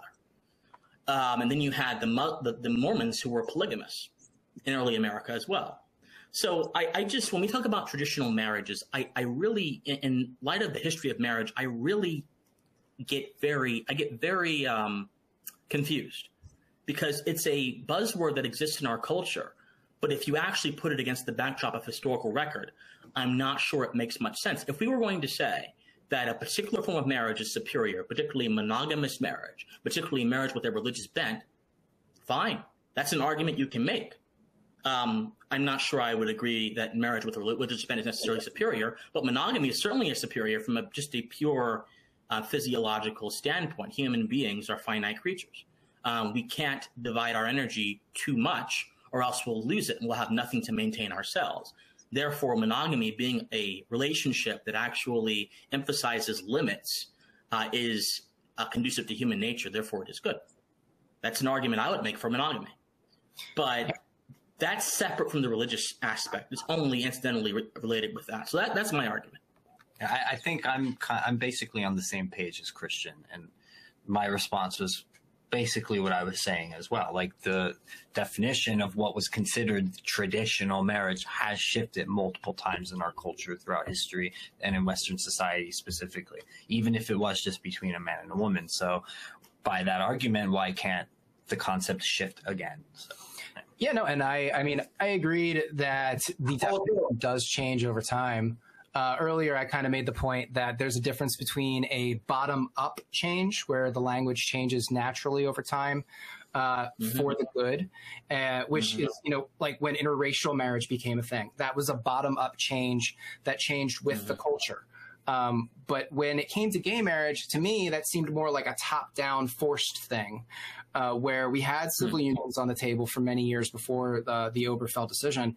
And the institutional gays, the corporate gays, these are the gay leadership caste, rejected it for over a decade because they wanted marriage equality and they wouldn't accept anything less. And while I agree that we deserve equal rights under the law, my main complaint was that they forced that semantic shift on the population as opposed to it being a naturally evolved thing. If we were talking about natural evolution, we would have had civil unions long before the Obergefell decision. And had we had nationalized civil unions, the Obergefell decision likely wouldn't have been an issue because we would have had equal rights.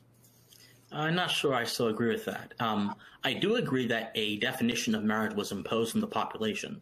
I don't think that it was from the left, though. I think that it was from the right, actually. Look at the Defense of Marriage Act. Until the Defense of Marriage Act, there was actually no federal standard for marriage. And then this is why no-fault divorce. Who decided no-fault divorce? Not the federal government, the state governments, because that was a state issue. And the founders understood that marriage was supposed to be a state issue. So even as early as the 1970s, there were still states that recognized common law marriages and gave you the benefits. You didn't have to go to a justice of the peace or a priest. You had a common law marriage. You were together for a very long time. You get benefits. Okay, but then DOMA, Defense of Marriage Act, came in the 1990s, and that said marriage is between a man and a woman. And that is what triggered a series of court cases, which eventually led up to Obergefell. So, in my opinion, it was imposed on society by traditionalists, and they were wrong. They used an improper mechanism to administer their message. If, in my opinion, if they were going to do it right, they should have kept fighting the culture war, because the culture war has been going on since the 70s, even before them. But since the 70s, Jerry Falwell Jr., the religious right, the moral majority, who wouldn't like many of us, by the way. They would actually disdain many of us for many reasons. But still, they were the original progenitors of the culture war, and they really cared about this issue. They really cared about this issue. If you were gay in the 80s during the AIDS epidemic, you were seen as demon-possessed. You guys are older than me. You probably know. You were seen as demon-possessed, as evil, as deviant. So I always have that in the back of my mind, because I call myself a conservative because I am a conservative. I believe in beauty. I believe in order. I do believe in tradition. I believe in monogamous marriage. I don't believe in open relationships. I believe that sex is a special thing, not to be discarded and used for temporal pleasure, but to be used as a covenant to build a bigger bond beyond that one moment. So by all intents and purposes, I'm a conservative. But I also recognize there are people in the same camp that use that same sensibility to oppose the diversity of human sexual expression. And I'm very careful about that. And that's what happened with DOMA. That's what happened with DOMA, in my opinion. That's a really, really interesting take on it, actually. I think you're the first person I've heard approach it in that way. Yeah, no, it's a good point. I hadn't really thought about the Defense of Marriage Act.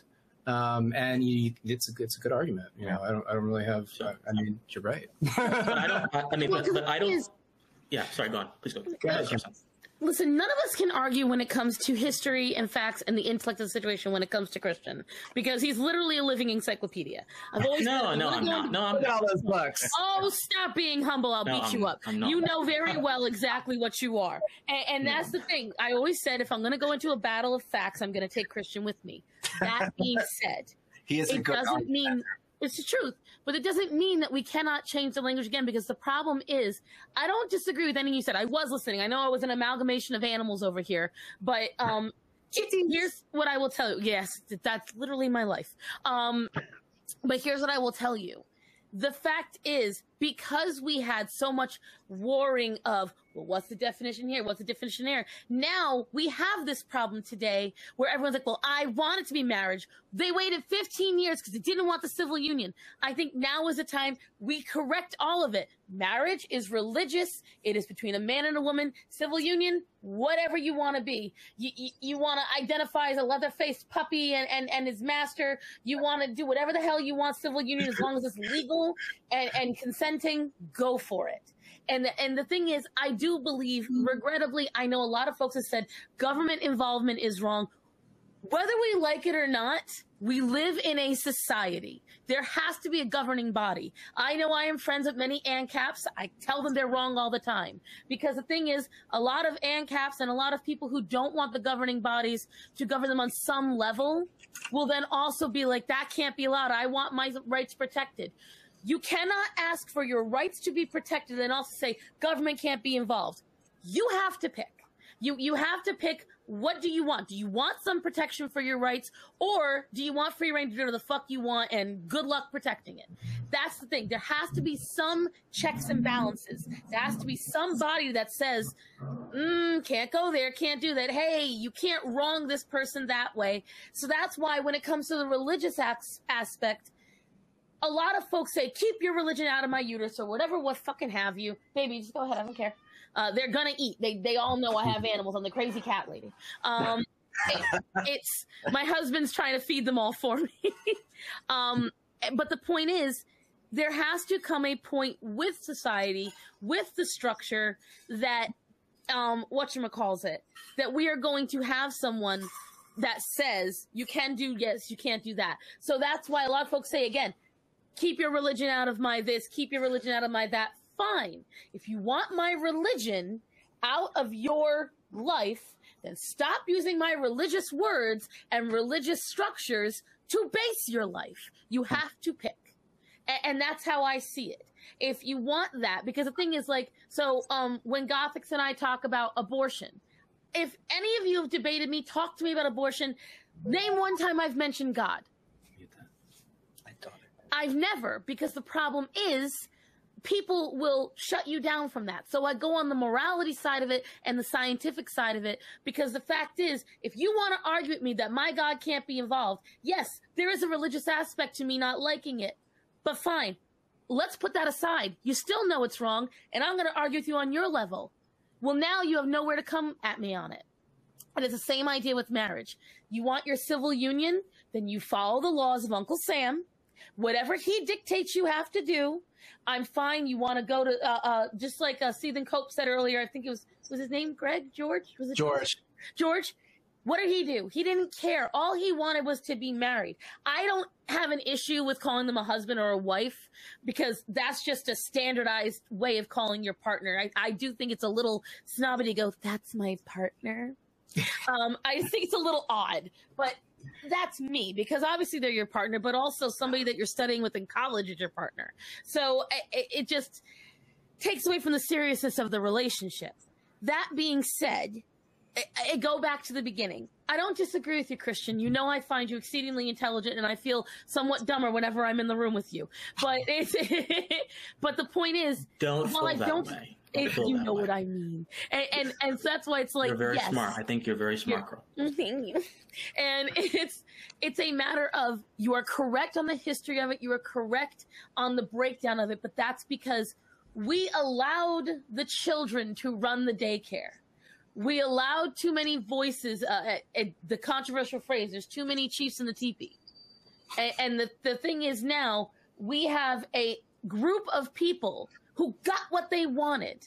It wasn't enough. Now, you never see them, when we said it, everyone that I know of on this channel said the same thing. You never see them demanding a Muslim marriage, an Islamic marriage, a Jewish marriage. You never see them going to a Greek Orthodox church and demanding it. They only demand it from Catholics and Christians. And that's because that's the only one that they are societally allowed to attack. So if you're not going to go after the other religions, then at that point, stop going after the one that you keep targeting, take religion completely out of it, have your civil union, and leave the rest be. But the thing is, at the end of the day, the doctrines of the religions, 9 times out of 10, will state what you're trying to do directly goes against religion. It's just like someone covered the other day a video about a Christian porn star. And she said she was a Christian porn star because God told her to make an OnlyFans. Funny, I'm not gonna lie. I want you to think about it. That literally directly goes against 3 doctrines in the religious texts. You are not only doing lust and greed, but you are worshiping yourself. You're putting yourself above God. But she still sits there and pretends like it's a completely logical thing. Oh, I'm following the word of the Lord because I'm helping other people. What, with an orgasm? No. But that's the thing. People are going to twist the religion to suit their needs if we allow it to keep having that breakdown. So I think there needs to be, in this sense, a hard line of, you are either religious and you're going to follow the religion, or you are not, and you have to go with whatever the government says. And that's the split. So it's either marriage or civil union. I think it's a nice, clean, easy way. You still get all the same rights. You just don't have to say the All Father when you do it. Fair. It's a fair take. Can I jump in with a couple of questions that I've been kind of had on the brain? And one of them's for the group in general, and then one's for Christian in particular. Let me ask you all this. When the Supreme Court handed down its decision in Obergefell back in 2015, and maybe I'm about to ask a really heretical question here, but did it do more to hurt gay rights in this country than it did to help? That's my question to the group. And Christian, here's my question. And by the way, your point about the Defense of Marriage Act is like, I had never thought about it, but dude, you just brought up something that's like nailed it. I was like, holy cow, he's right. But let me ask you a question on the other side of that. Is the Obergefell decision in 2015 the correction of what shouldn't have happened, or was it the second wrong trying to make something right? The second wrong. No, I don't support Obergefell whatsoever. I think that look, I remember it was 2015. I think it was summer 2015. I was 15 years old. I remember the day it happened. I was so happy because I've always wanted in my heart to get married. And to this day, at 23, I want to get married. That's in my heart. I want to have kids, a little cat and a dog, a house. I'm very old. That's what I want. I'm not sure it'll ever happen, me being gay and the gay people being crazy, but that's what I want. That's what I want. Having said that, it was done through the wrong means. The Constitution doesn't talk about marriage. Marriage is under the 10th Amendment a reserve power. That means the states have control over marriage.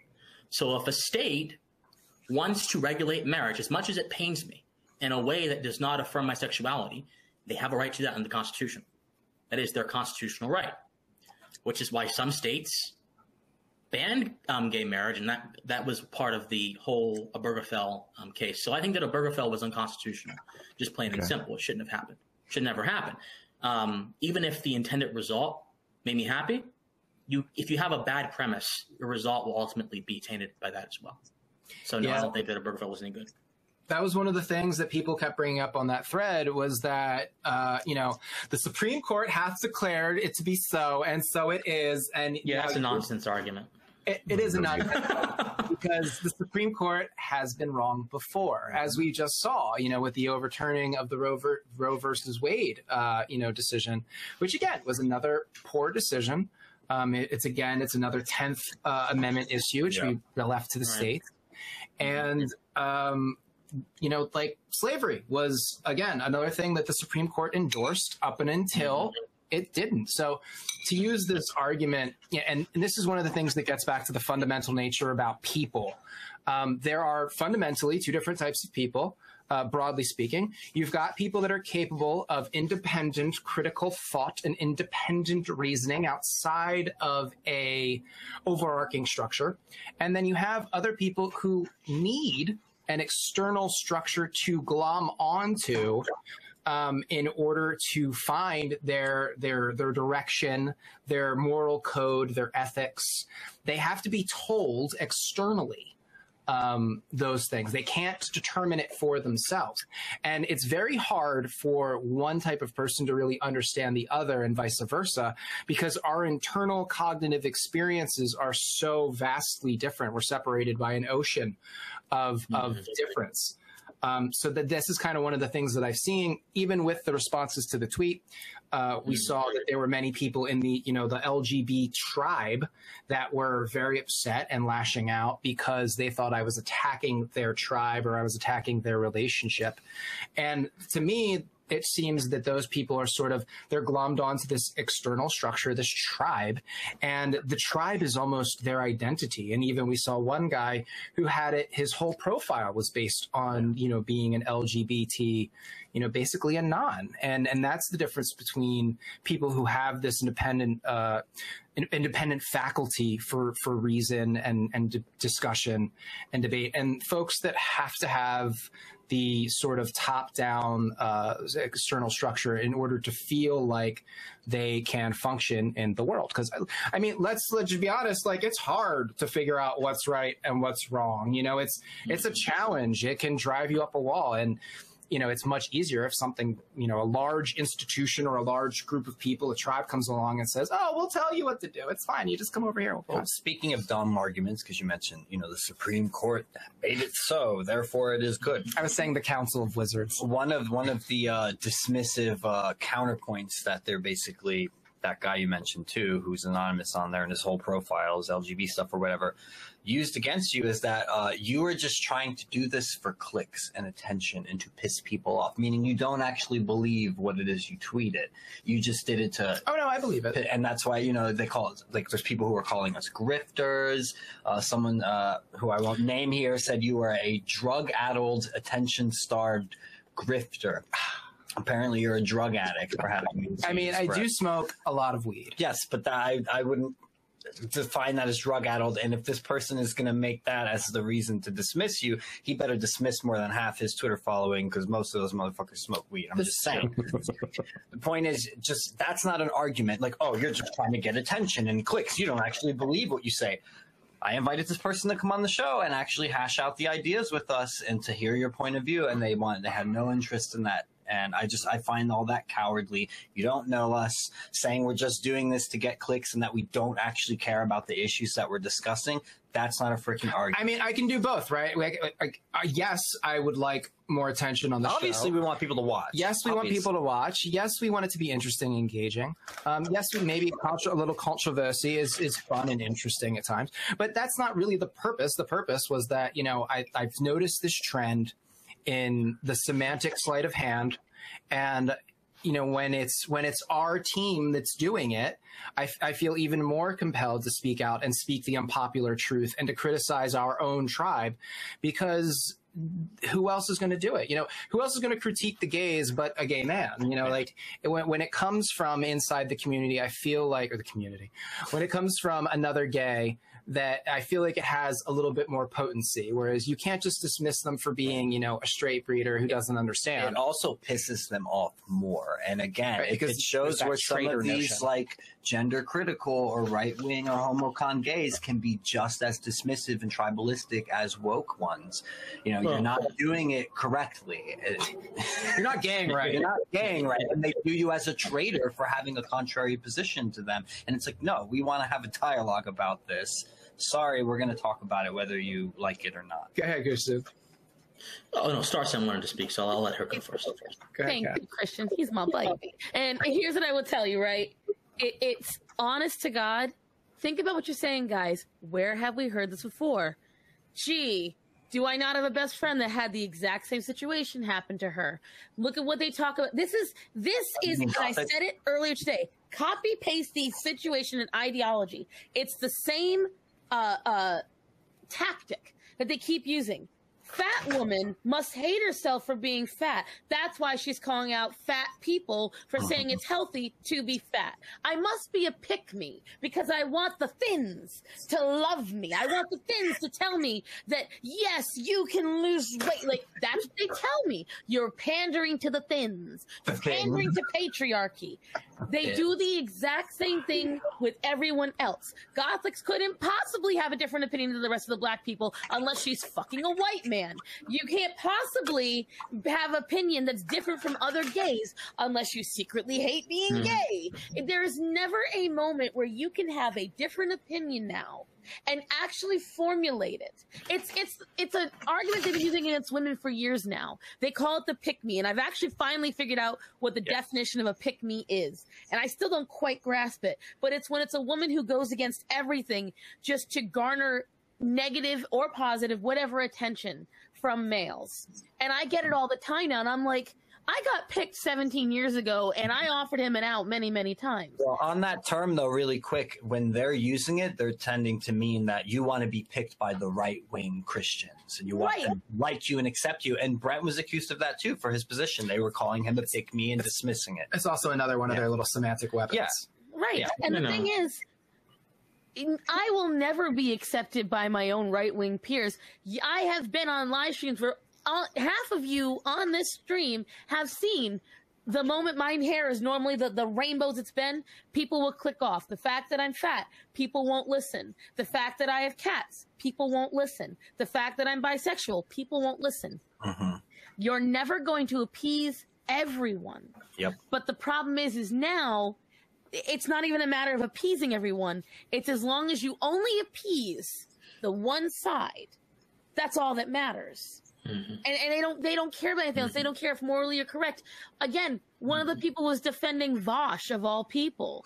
as if he was some terrible human being.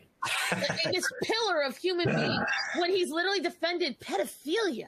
He's literally shown up naked in front of children on stream. Like, and this is someone that you're telling me that I should go to for life advice? Get the fuck out of here. And this is the thing I'm talking about. It's,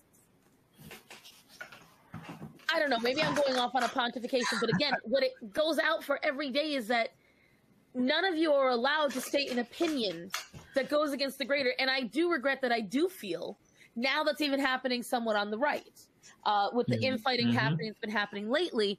And I'm glad that there is talk where, like, hey, we don't need to infight, we can agree to disagree. We lost that. That was one of our best features on the right, is that we didn't have to agree with you. We could agree to disagree. We could respect, because what did Front Porch say earlier? I don't have to agree with what you're saying, but I will fight like hell for you to say it. And I firmly believe in that, because where are we at if we all just keep agreeing with each other? Yeah. So I think there's a few things I want to piggyback off of Starson. Well, first, about the homocons that I think Dan mentioned. I don't think that most people on Twitter who call themselves gay conservatives actually know what it means to be a conservative. I'm serious. No, seriously, I'll go on one of the profiles. Brent was accused of gatekeeping what it is to be a gay conservative. I don't think I've ever heard what you said. I don't think I've ever heard Brent even call himself a conservative before. I don't think I've ever heard it. People think that if you're on the right, you're conservative, which is not the case. But most of these so-called homocons are not conservatives. They are libertines trying to cosplay as right-wing people. I mean, seriously, I'll see Trump 2020 and all kind of stuff in their profile picture. Then I'll scroll down and they have butt cheeks on their timeline. They have all kind of crazy stuff. So I'm like, okay, you're sharing pornography on your timeline and on Maine, not on your side account, but on Maine, and you're going to pretend to be a conservative. I mean, whatever. So I'm not judging people, by the way, but I'm just saying it's just very weird. They claim conservative. Anyway, so that's a different conversation, but I just find that very odd. So I don't believe that most gay conservatives are actually conservative. They're right-leaning, they're libertarians, and that's fine. I was once as well a very strong libertarian. I'm less of a libertarian now. The character of my political philosophy is still libertarian, but I believe that tradition and order and beauty and these other things should inform your views of freedom. It shouldn't just be freedom, because freedom by itself can't tell you how to live a moral life. Freedom by itself is just a tool. How you use the tool is important. Right? That's what they call it. But yeah, I mean, libertarians have really pissed me off over the past few years. I used to be dyed in the wool. I guess philosophically I still am, but just the structure of the Libertarian Party and seeing how libertarians act online have really, really pissed me off recently. Yeah. So I try to stay away. Who are disillusioned with them as well, who were once libertarians and are now. Absolutely. Yeah. Absolutely. But you have to, there's another thing as well. Sarson mentioned how the right used to be more open to debate. Well, I agree, but that was especially prevalent during the intellectual dark web era, like the era where Brett Weinstein and Dave Rubin and Ben Shapiro, they would all get in a little room and they would talk. And that was because that era was a few years ago. You remember the feminists, the SJW feminist compilations that would come out on YouTube. That was very popular back then. And that was sort of the entry level to wokeness in our popular culture. Now it's progressed so far that even people on the right are like, I'm done talking. I want to shut this thing down. I want to take a bludgeon. I want to take a hammer and just destroy it all, which is why you're seeing some people on the right trend more authoritarian, which is dangerous, by the way. America was built off of resisting authoritarian impulses and enshrining freedom into a political order. But the right, legitimately so, is so angry at what the left has done to our culture that they are just tired of talking about it. They're tired of playing around and they want to just destroy it. But we have to understand that, if you're a conservative, at least, you want to build up things. You don't necessarily want to just destroy things recklessly. You want to build up things and build on foundations.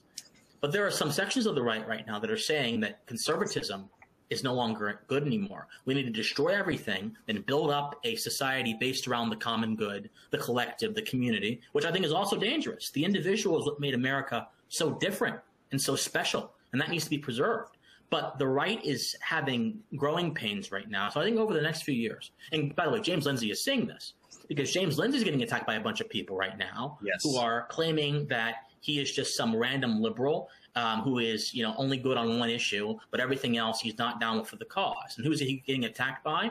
He's getting attacked by these sort of post-liberals that are coming out of the woodwork, that have all these publications, that have all these ornate ideas about how they want society to be run, who want to empower government to tell you what to do, who want to enforce the common good, which what does that mean in the first place? This is how the society they want to build, through force. So the right has to really ask itself, what kind of civilization do you want to have?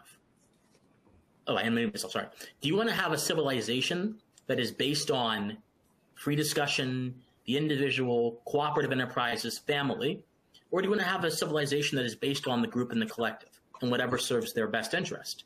I think that's what we're seeing underlying this sort of, the right is very upset about having debate now, because they and the views of so many people, debate has gotten them nowhere. It's not helped beat the left, which I disagree, by the way.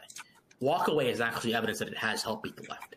Yeah. Walk away is 100%. You've got hundreds of thousands of people, probably even more than that, who said, I have, through discussion and watching a podcast or reading an article from somebody, I realized that my former ways, being a leftist, were mistaken. Yeah. And I don't want to do this anymore. I just want to become whatever is opposite of this, maybe just politically homeless. That is people in droves. Shout out to Brandon Struck. He's a friend of ours. Brandon Struck, absolutely. Yeah, he's done a lot of work. And that guy's been through hell. Takes too, arrows like no. Absolutely, they have. Yeah. They've tried to destroy him on multiple occasions, right? Because he's a threat. So that is why I think debate still works. Walk away is living evidence that debate still works, conversation still works. So I would just urge everybody who has right-leaning sensibilities not to abandon debate, not to abandon conversation. Yes. Obviously, some people cannot be reasoned with. I understand that. But there are going to be people in their proximity who can be reasoned with, or at least you can plant a seed in their mind that will grow in the future. That's my approach to it. That's why I emphasize philosophy and debate so much. I'm done with my rant. I totally agree with that, and this is why we do this. This is why we have these gatherings. We want to have these discussions. We want to hash these issues out. We don't expect to agree on everything, but the point is to try to understand where the other person is coming from, which is why I really respect you coming and trying to understand where Brent was coming from, despite how inflammatory his tweet because was. we can have a respectful discussion where we disagree, still be friends, not hate each other afterward. It's totally possible. Twitter definitely kind of reduces things down, and it does bring out the worst in people. I've posted dumb shit on Twitter, sometimes on purpose, sometimes not. But Russell, let's bring Russell in. I want to hear from him. Russell, welcome. Speaking of Canadians, conservatives, let's bring some Canadian. Russell's brand is the Canadian conservative. Maybe he can tell us Russell's brand. A little bit. What's going on, guys? What's up, buddy? Welcome. I'm just working on some work stuff, so I'm just on my phone tonight. That's all good. It's all good. That's fine. You want to jump in here? You want to tell us how long have you and your husband been married? I think like 4 or 5 years now. I can't remember. Oh, the time just flies by. I'm not really good on dates and stuff, so I just remember that we went to Vegas and we thought it'd be a good idea to get married at the famous chapel in Vegas. So we got really, really intoxicated on Fremont and made a trip over there, and they still had a spot for the night. So we booked Elvis, and Elvis married us, and our wedding song is Viva Las Vegas. And we celebrated that night by getting incredibly intoxicated and spending a lot of money at the casino and that. So but I mean, civil union between the two of us and Elvis, and that in the eyes of Vegas, and just at the end of the day, that's what worked best for us. And my godparents are very devout Catholics, and I'm pretty sure they were very grateful that we didn't try to force any church or anything like that to go against their beliefs to marry us and that sort of thing. So. And that we have our civil union. It works for tax purposes and all that, and we make it work. So you got gay married in Las Vegas by Elvis, then you went back home to Canada and got your civil union. So you guys are, technically like married, but like, I don't know if in my mind, I love you and I'm so happy that you have your husband, but I don't think that's a marriage, and I wouldn't think it's a marriage if, two straight people did it either, because in that point, it just, to me, it's just so, it's like a caricature. This is another thing I was saying on the thread, was that, gay marriage is sort of a caricature of marriage, and that the ideal marriage is a procreative union between a man and a woman. And when gays do it, we're sort of imitating that, right? We're sort of like, copying the straights in a way. And it's a caricature. It's an imitation. I do have a point on that, though. Is that something that we should want to do, though? Should we want to try to emulate what the straights are doing? And is there benefit to that? Because I know that that's how Matt feels about it. And that was basically the point that Mikey was also saying when he responded to your tweet as well, that we should want to encourage that monogamy, forming a family unit, those sorts of things. And it's not a bad thing that we're trying to emulate how the straights do it. Granted, they don't all do it correctly either, right? We know there's a lot of divorce rates now. There's a lot of cheating and that sort of thing. But we should want to try to look up to the ideal and emulate that as gay couples. And I think that's possible. But what I'm seeing manifest in the field is not that. It's a lot of having your cake and eating it too. That's true. It's a lot of open marriage, which I don't think is a marriage.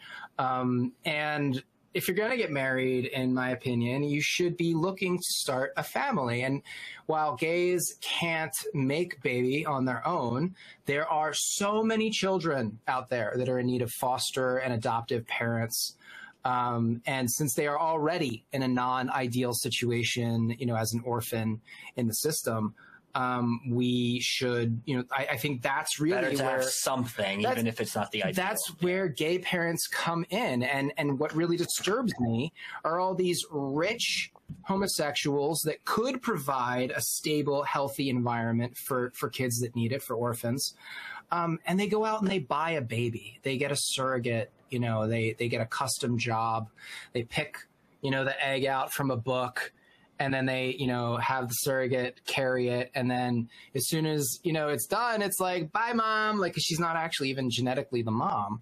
And I just find that so bizarre. It's so unnatural to me. There are definitely a lot of ethical questions that are raised about that. I know Star Sign feels a certain way about this, but I want to make one more point too, that, we do serve a role in the family unit as well as uncles and aunts. And even if we can't have our own kids, often we will have siblings, not all of us, who have kids. It takes a village. Yes. And we can be a sort of secondary parent to those children as well, even if we never adopt or, you don't go the surrogate route and all the ethical questions of that. Starsan, I know you have feelings about this yourself because you're infertile, and we've discussed this before on the show and your feelings about surrogacy. So go off, Queen. Because the thing is, one, I have a counter argument to that, Brentley. It's not just picking a designer baby out of a book. A lot of times, a lot of folks don't realize what goes into surrogacy and to IVF. So more often than not, when you are triggering your fallopian tubes to pop out eggs, you're popping out up to 30 at a time. Okay? So you're taking those 30 eggs, and then you are getting your husband's sperm or partner's sperm, and then they have to do a medical scrub on them, and then they have to go through testing. Then they have to see if there's any morphologies. Then they got to take the non-morphology sperm. They got to put them in with the clean and tested eggs. Then they see if they become zygotes. Let's say you get 15 healthy zygotes. Okay, you have to then decide if you are going to kill those zygotes, or are you going to freeze them? Or are you going to pump as many as you can, the legal limit is 8, into your uterus and hope for the best? Which is the idea that a lot of women have to face. So a lot of infertile women, when they go through IVF, are spending anywhere between $16,000 to $45,000 per round. Okay? And that's without the guarantee of getting a single zygote every round. And then if it fails... Exactly. That money back. You have to pay all You don't get a single fucking dime back, which is why whenever I hear about the trans debate or the abortion debate, I tell them I don't give a fuck. Where are you worrying about what we have to spend? You're getting on the taxpayer's dime, your dick inverted or getting your tits put on, but I have to pay pocket out if I want to be a parent. So fuck you. But anyways. I love when the Italian in you comes out. I'm just saying, I freaking love it. I'm from Jersey, and my Italian side just smiles and tries when you get like that. When I get real pissed, it just gets worse and worse and worse. But the problem I have with it is when you adopt, because I'm going to get into it in a second about the surrogacy part of it. When you get a surrogate, number one, you take on all of their bills. This is not a slavery thing that a lot of folks say it is. This is a woman who 9 out of 10 really enjoys being pregnant. There are surrogates I have met when I put out my surrogacy video last year. Some women have had 20 surrogacies, and they just genuinely enjoyed being pregnant, and they enjoyed being able to be that healthy uterus for someone else. It wasn't detrimental to their body. They'd already had their children, and they wanted to help grant it. That's first of all. Second of all care gets taken care of by the couple that is using you as a surrogate, okay? So let's start with that.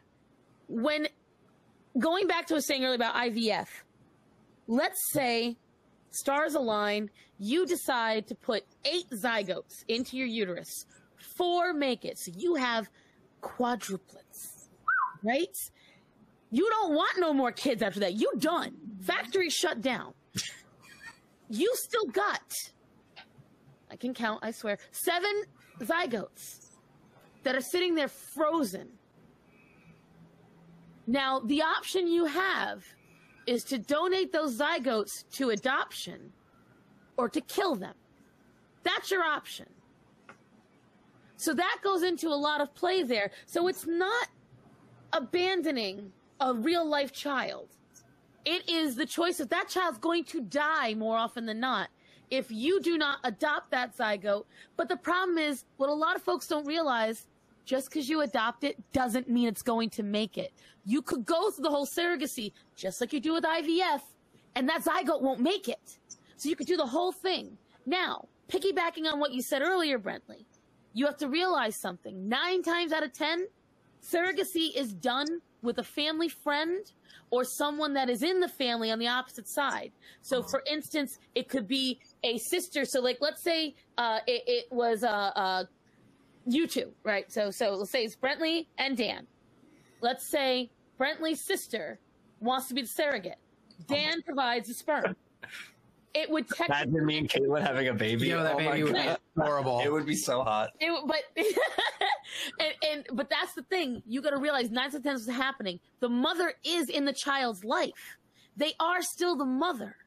And the thing is, a lot of times when it comes to straight couples doing it, it's usually the mothers and fathers' DNA. But sometimes the mother's or father's DNA is no good. So they have to go through someone else to find that. And these people donate it. So I do see it very differently. Now, I don't disagree that there are children that are out there, but as someone who desperately for years wanted to be a mother, there is a very desperate inclination to want your own blood. Because the thing is, for me, I'm the youngest, and I get always emotional when I talk about this. My father was the youngest of 9 children, 6 surviving, now 5. If my brother and I have no children, that's it. There will be no more of my bloodline ever. So we'll go adopt and we'll still love them. But the unique widow's peak that I inherited from my grandfather, my hazel eyes from my dad, they'll no longer exist. They will die with me. And you have to realize something. That's important to people. Of course. And the other part of it is, I don't like the idea of treating adoptive children as plan B. So you can't have your own kids, just go adopt. They're not sitting on a shelf waiting to be bought. Like, oh, pick me, I'm the newest model. Adopting a brand new baby is upwards of $60,000. So no matter what, the only way to get it for free is if you adopt through the state, which opens a whole other can of worms, because guess what? 9 to the 10, that's a reunification state. You have to go through foster care first, which means you have to get certified through the state to be a foster parent, and then you have to go through the emotional turmoil of raising a child and then giving it back to the same parents that abused it. Because you still might not be allowed to adopt that child. It's such the laws on adoption and on foster care haven't changed since the 80s. There has not been new laws written in decades because nobody cares. We love to use them as pawns. We love to say, oh, well, we shouldn't procreate because there's more kids in the system. But what are we doing? Name one time any of you have seen a protest alongside the abortion protests about fixing adoption, about fixing fertility rights. Yeah. All we know is how to kill a kid, but no one cares about adopting them. No one cares about supporting them, and no one cares about people that want to make their own and can't. Damn, go off, girl. Good point. I have opinions about You're right. You're right. You're totally right. I wanted to comment really quick on that inclination of wanting your own progeny and how that is important to people. And I get that. And Star Son and I, we've bonded over this before. You know, as a gay man, and around when I hit 29, you know, I start seeing all my friends have kids and their heterosexual arrangements and all this stuff. Like, you do feel that sort of emptiness. Your biological clock kicks in. Even as a man, men have that too, where we want to be fathers. And there's a sort of sadness and emptiness to it when you kind of start to come to terms with the fact that you might not ever have your own progeny. So, you know, as an infertile woman, and then me as a gay man, we can kind of relate in that general feeling of what that's like. So I get why people want to have surrogacies, but I do also get Brent's point, and I know other friends who agree with that too, that like there are ethical questions raised about buying and selling human beings and that whole thing. I still love you, Brent. Well, definitely not a black and white issue. Yeah, okay. and I want to kind of add on to that because I desire to have children one day. You know, I have nothing against kids who are in the foster care system or who are up for adoption. Many of them come from very rough backgrounds, and God bless them. But many of them come from very rough backgrounds. Many of them are troubled, significantly troubled. And so you're not just adopting a kid. In many cases, especially if they're like above the age of 5, 6, or 10, you're adopting a set of problems as well. Yeah. Which can and it's very harsh to say that, but I've seen it with my own eyes. I actually have a story about it too. Yeah, it's true. So, you know, but on the lineage thing, you know, I discovered, I'll do a little personal thing. I discovered that actually my lineage goes back to South Dakota. There's a Native American tribe there I'm related to, and Ireland. So on my mom's side, on my father's side, it's all African American. We don't really know. But on my mom's side, it's South Dakota and Ireland. In fact, most people in my mother, my grandmother, my aunts, they're all light skinned. I'm the only one really who's dark skinned because of my father, on my father's side. Yeah, so I just discovered, hey, I have Irish blood in me. That's a very cool thing. My lineage came from somewhere many years ago from Ireland. I didn't know that. And if you adopt someone, they're not going to have the satisfaction of have that same kind of discovery that I had. I want my kid to have a part of me and to be able to say, okay, here's where dad came from. Here's where grandfather came from. Here's where great grandfather came from. Here's where great great grandfather came from. Because that gives them, I think, a sense of, a sense of understanding where they come from. You know, and I'm not Irish at all culturally. I don't drink. I don't sing those sea shanties or whatever. I'm being stereotypical, obviously, but still, I'm not Irish culturally. But it's cool to know, hey, Christian, the reason why you have a receding hairline and the reason why all your cousins have a receding hairline is because that's the Irish gene. Okay, that's useful to know. Someone said in the comments, Matt's reactions. Matt's been the absolute most amazing animated person on this. But I'm gonna tell two quick tales. Christian, you're 100% right, because I have a friend who was in the infertility support group that I'm in, and she was forced to adopt a boy that was very troubled. That boy is now in a mental health facility because he tried to kill her. Wow. And she wanted nothing more than to be a mother. And now she says she doesn't ever want it because of forced of adoption, because the state lied to her. She said, I already suffer from depression. I have these issues. I cannot take a child on who has violent and they forced a child onto her who did. And as a result, it's a whole horrible thing. The state won't help her at all. And piggybacking off of the lineage thing, see, the thing is, everyone thinks, well, I must be heartless to adoptive people. My best friend that passed away, who also was gay and would have absolutely adored this entire debate and been a total troll about the whole thing, he was adopted. And that affected him greatly. My father-in-law is adopted. My grandmother, my dad's mother, was adopted. I'm surrounded by people who are adopted, and I also know exactly what it did to them. It does fuck with your identity, because my father-in-law is a wonderful man. It broke his heart when he had to remember that he was adopted when he went to the doctors. He was talking about a physical ailment, and he would say, well, on my mother's side, and then he had to stop himself and realize no matter what happened to the family, it didn't apply to him. Right. None of it applied to him at all. And he actually went home and cried about it. And I don't blame him, because that would break my heart. But Matt, you have been like, because I saw you actually started to tear up with me, which like, I really appreciate that. I want to know your opinion, because you and Front Porch, you guys have been listening, and I really want to know what you guys think about all this. We got to get Kyler in there too. He's been quiet for a while. That means the rest of us big mouth Italian bitches, they gotta shut up. Big mouth got to shut up. No. I mean, you know, my commentary is usually more so on the gay stuff. You know, I don't have a lot of personal experience with like adoption and everything, so I was enjoying all of the opinions. But yeah, what I do know is that like well, I won't say I know, because I haven't like read any science about it, but I have heard things about like even when somebody is adopted right out of the womb as a baby, it can still, and don't quote me on this, but I've heard people say like that can still mess with the baby, because the baby can still sense that its mother doesn't want it. And there's no chance for it to like bond with them. Like when a baby's born, you know, traditionally it will be born and right away it'll be put on the mother's chest, and it maybe feed, you know, breastfeed with the mother and have that skin to skin contact with them. An adopted baby right out of the womb is not going to have any of that.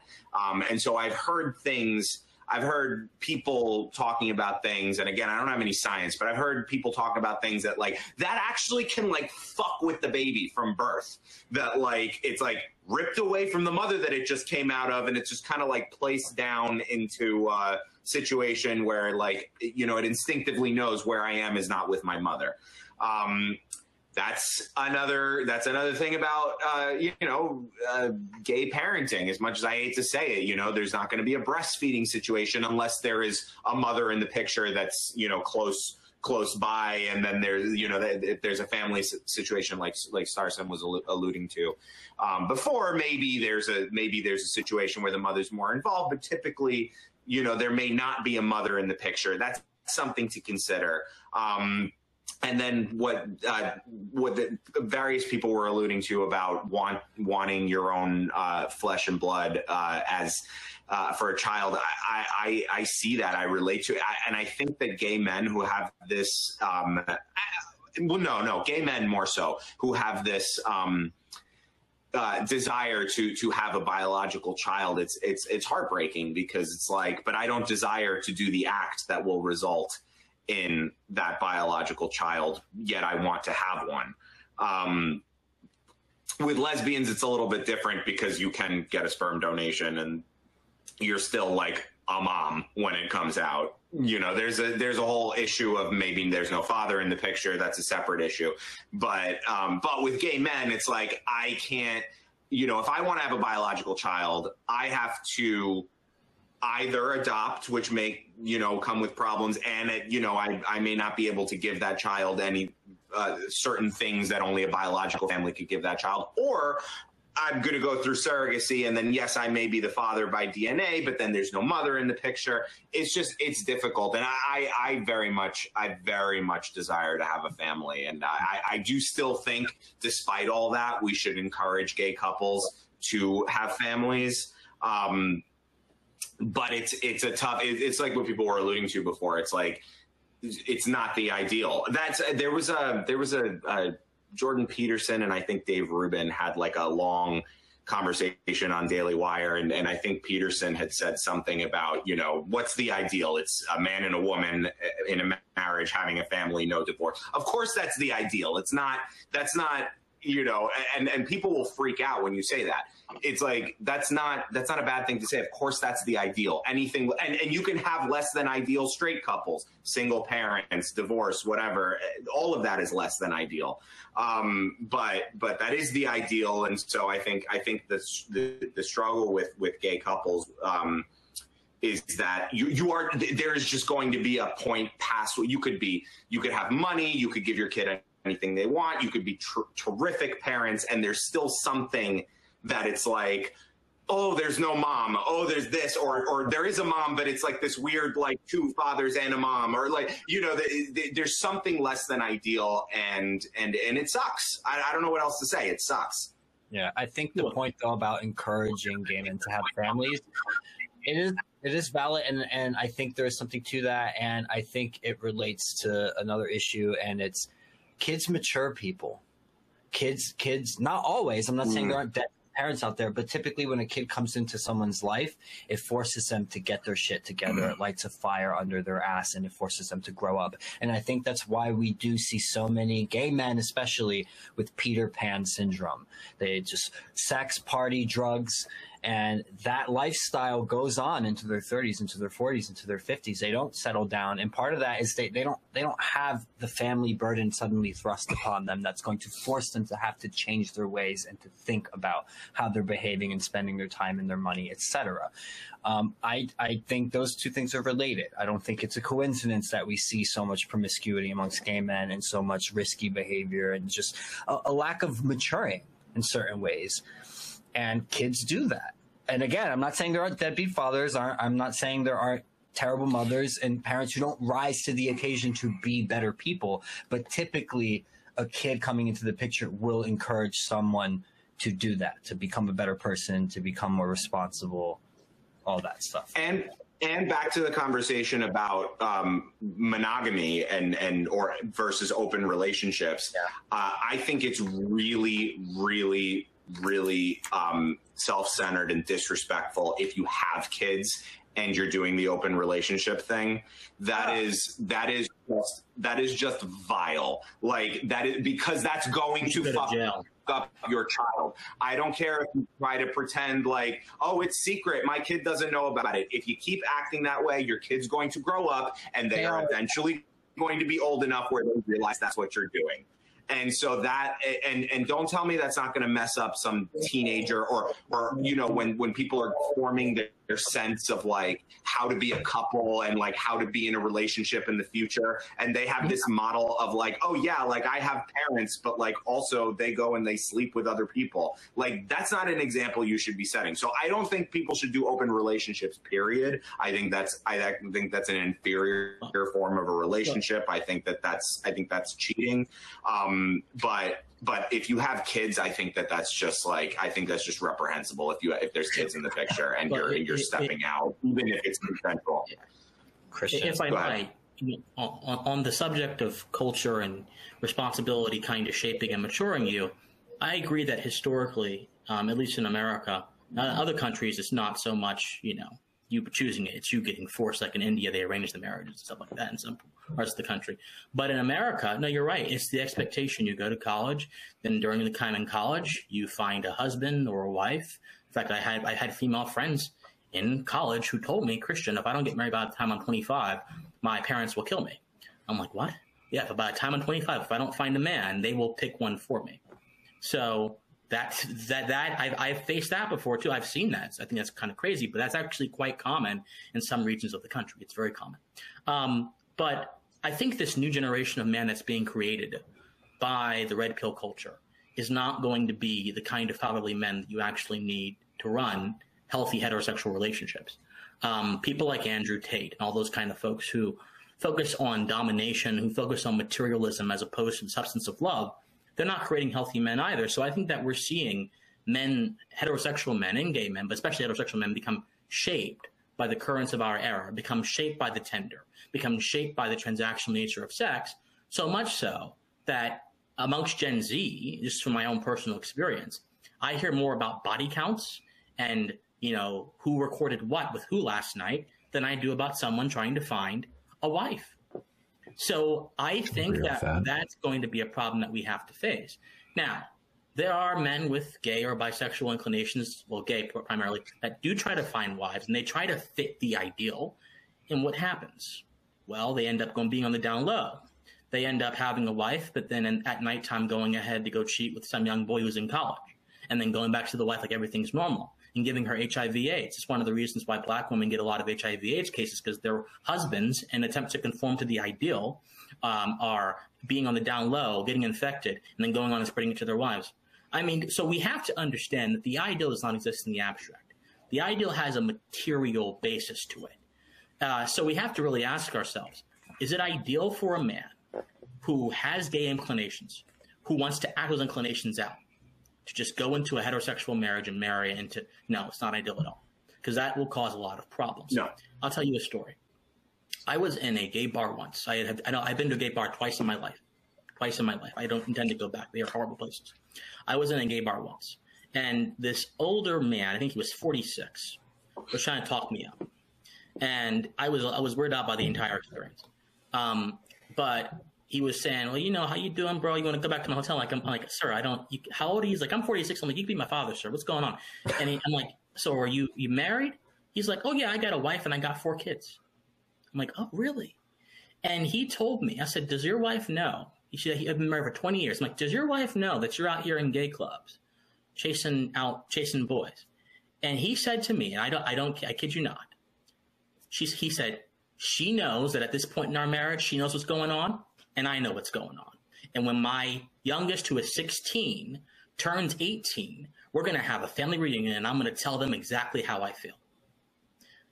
That's a common story for a lot of gay men who want to fit the ideal. So I was how that fucks somebody up. That ruins all stability they ever thought they had. I agree. I was disgusted. I was repulsed. I was angered. I wanted to cuss him out.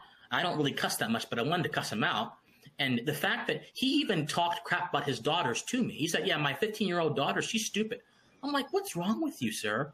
Are you okay?" He's like, "Yeah, I can't stand that." It's honorable. It's quite Seriously. honorable. 4 kids. And I Married for promise you 16 years. guys, getting cursed out by a Christian, I watched him do it. My first ever image of Christian was him decimating people, and I was modding the chat, and I was like, "Damn, this guy be angry. Well, I don't want to make him mad because he's vicious, but he's intellectually vicious."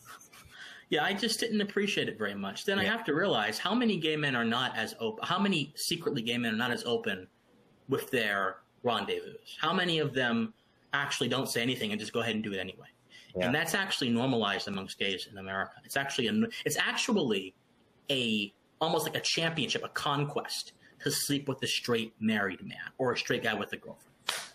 I mean, there are some serious problems that are going on in this community, in scare quotes, that we have to address if there's going to be any hope to have stability. I agree with you in some sense, Brent. You said that gays can't even go to a brunch. I don't agree with that, obviously, but I agree with the general point. That was a joke tweet. Okay, well, that's true though, because a lot of gay men don't want to commit.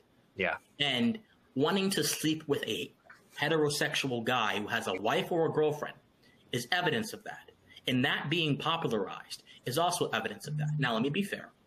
Amongst some categories of women, that's also very popular. You know, I've had female friends tell me they've slept with married men. "Oh, I don't know his wife. I don't know her. You know, he's got all this money, treats me well. I don't know her. I'm not her friend."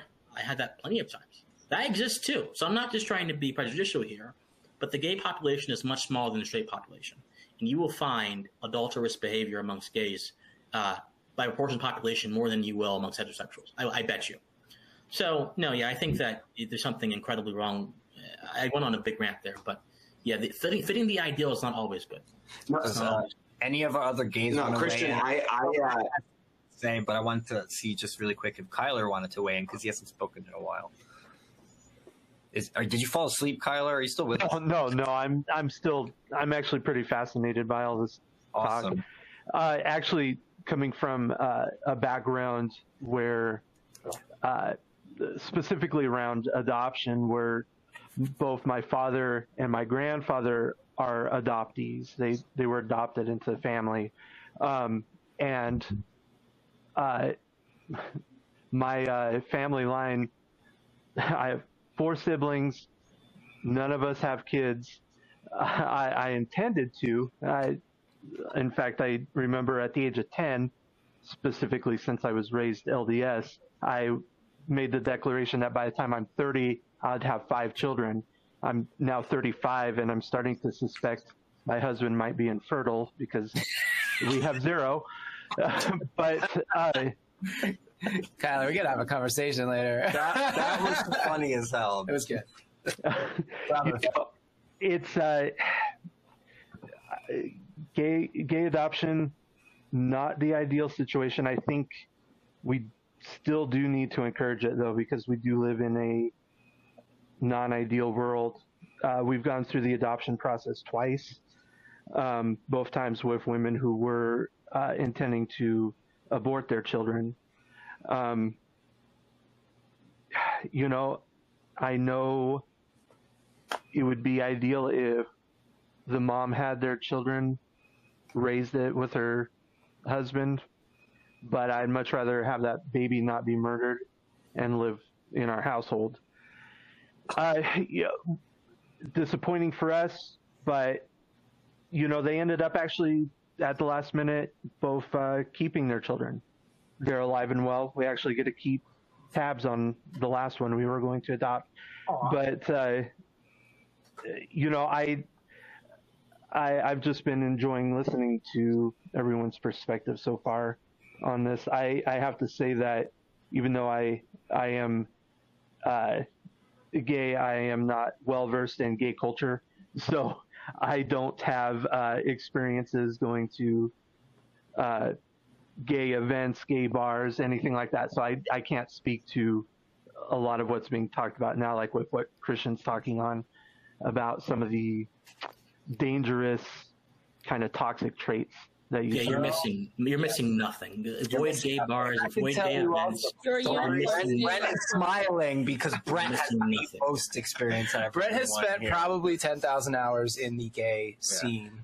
I have a little bit of 40 years in existence. Did anyone else see that bus? Because it just ran right over Brentley. I think I see letters on him like GOODYEA.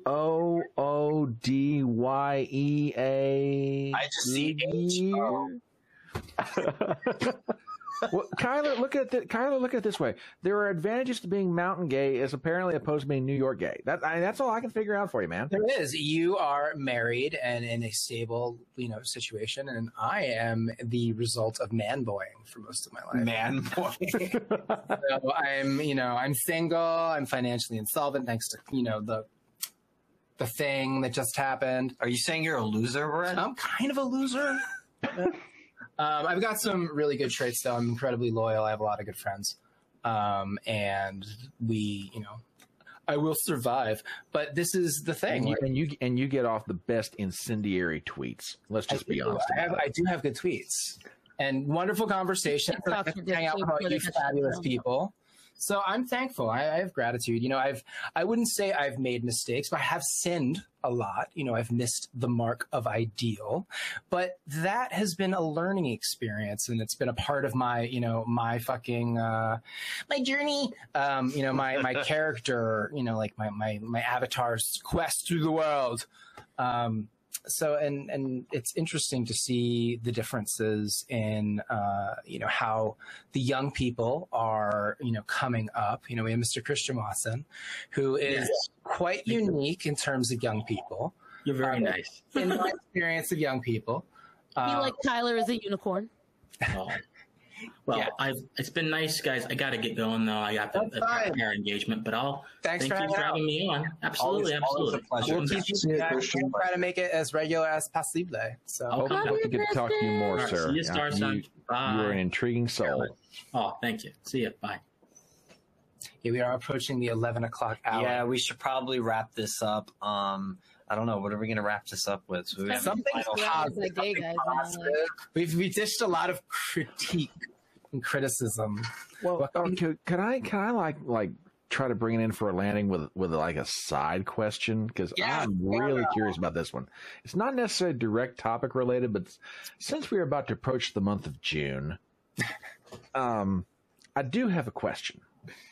Okay. Pride Month. Okay. I mean, first of all, could someone please explain to me the origins of Pride Month, number one? And number two, why do I get the distinct impression that most gays and lesbians could like give a rat's ass about Pride Month? Or am I wrong? Brent, you want to give the history of that? So briefly, there was a riot at the Stonewall Bar, which was a gay bar. Okay. They were having, they were having gay men gatherings and drag shows and things. And the police would harass them regularly, raid the club, drag everybody out, throw them into paddy wagons and charge them with sodomy laws and all this thing. And, you know, eventually all the faggots had enough, and they were like, no. they were tired of being abused by the state, and they got into that 1776 spirit, and they said no. And they stood up together and they fought the cops. And you know what? It just so happened that there were more faggots in the bar than there were cops in the street. And so they weren't able to do their thing. And it started this whole conversation. It really changed the moment. It was a flashpoint. It was a black swan event that sort of forced the culture to acknowledge the existence of homosexuals. Before that, homosexuals were like a rumor. They were like a specter, like a ghost. Like, careful, that gay man will get you off the street. And there were no out people, as far as like 90%, 99% of the population knew. Like, people weren't out then. It was all underground. And this forced, for the first time, the culture to acknowledge, oh shit, those people exist and they have rights too. And fuck, like, we can't treat them like, you know, slaves. Or you know, people that we can just abuse because they happen to be gay. So they rioted, and then over the next year, there was a lot of political reforms in New York City. They got rid of some of the anti-sodomy laws.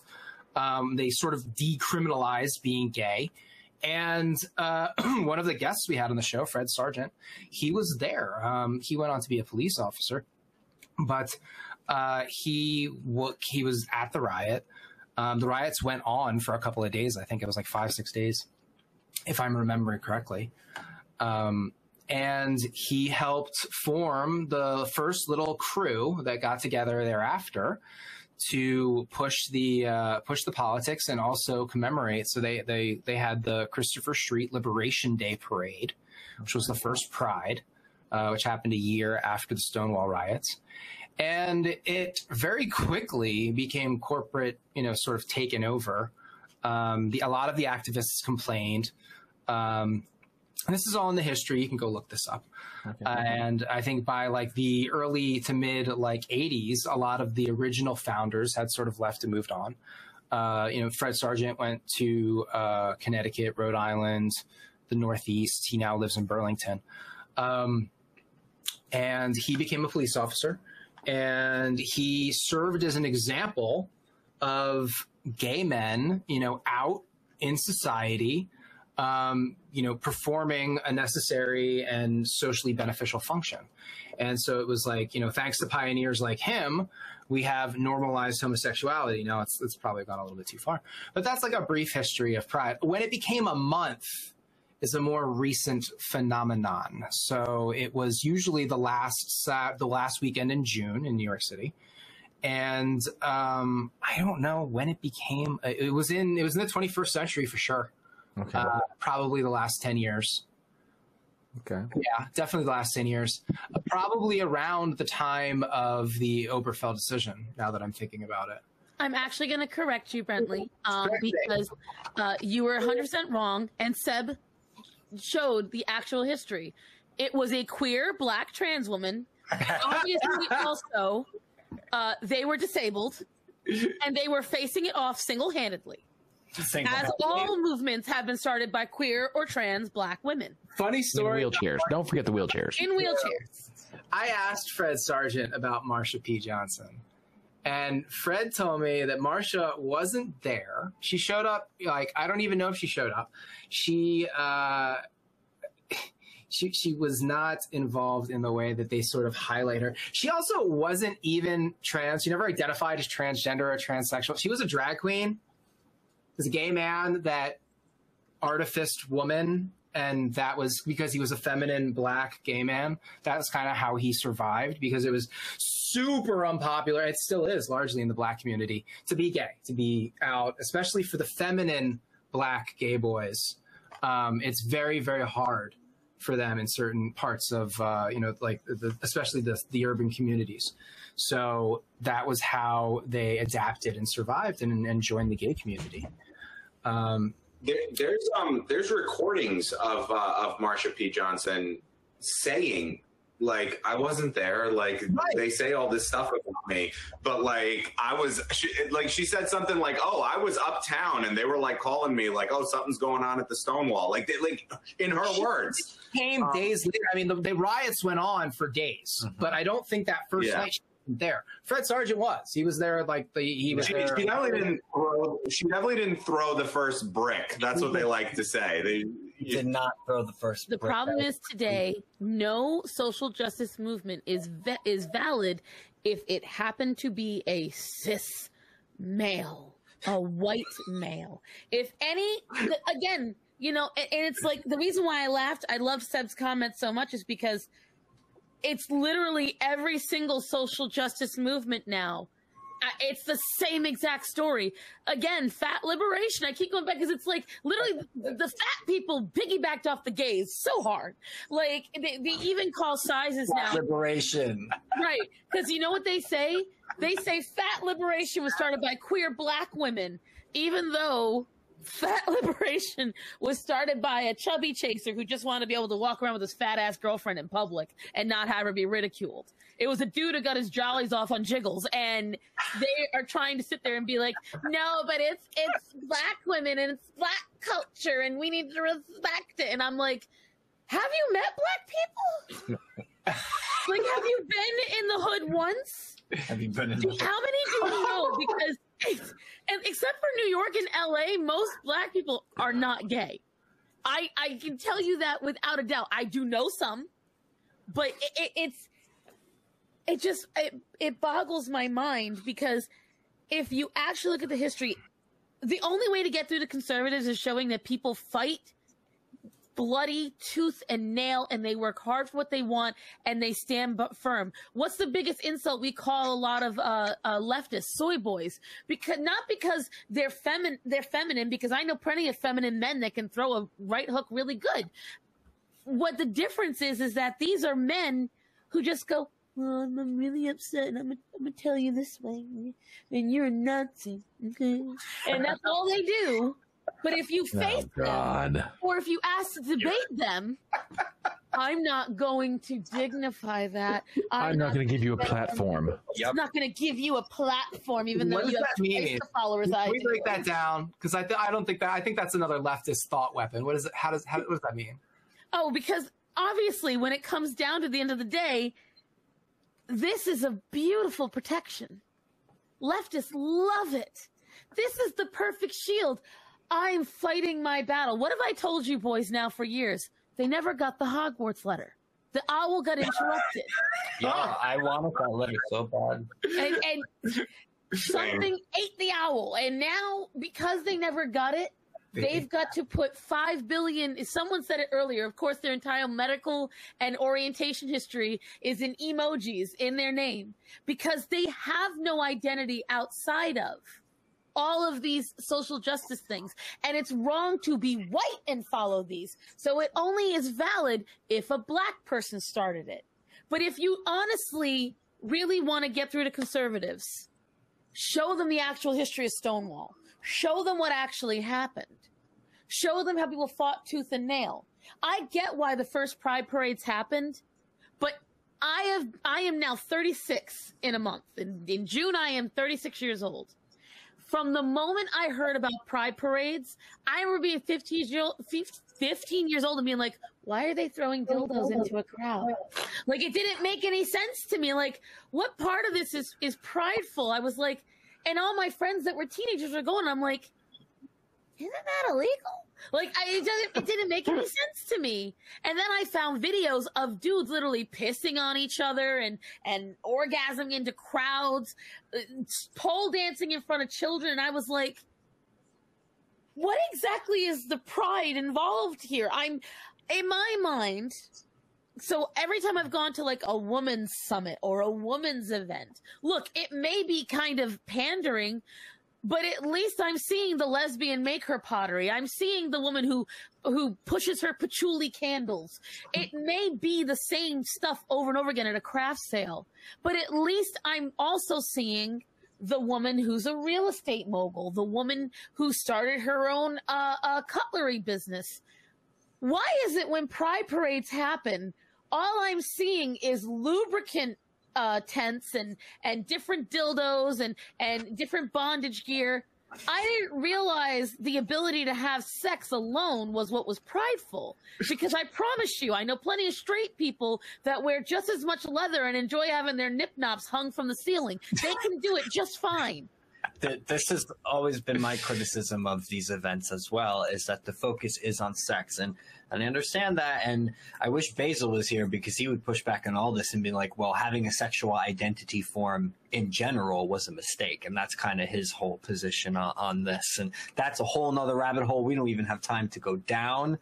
But I do think his take on all of that is interesting, and I think he makes valid points about politicizing our sexuality, and that's why it revolves around that. But my criticism of the Pride stuff is I do wish more of it celebrated cultural things, scientific achievements, artistic achievements, things that people who are homosexual or bisexual or whatever did that had nothing to do with who they were having sex with.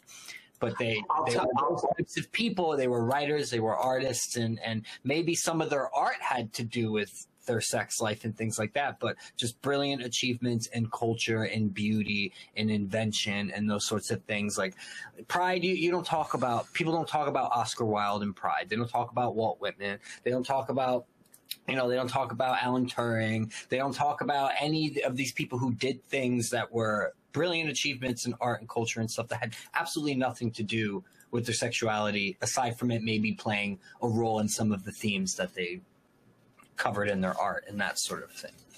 Well, let me tell you something that used to be in the New York City Pride parades. It was, and I say used to be for a reason.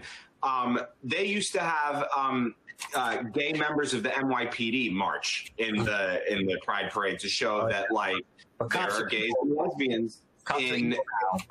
Right. That's what I mean. I'm like, okay, so if you want to go that route, like a great group of people to march in the parade would be the gay cops, to be like, hey, like gays and lesbians can be cops too. Like that's a positive message. But no, a couple of years ago, woke decided that they hated cops. Mm-hmm. And so the organizers of the Pride March decided that the cops are not, that police organizations are not allowed to march in the New York City Pride parades at all. No police groups are allowed to march in the thing because they're oppressive dictators and they're literally Hitler. Talk about going backwards too. You know, Brent brought up Fred Sargent earlier.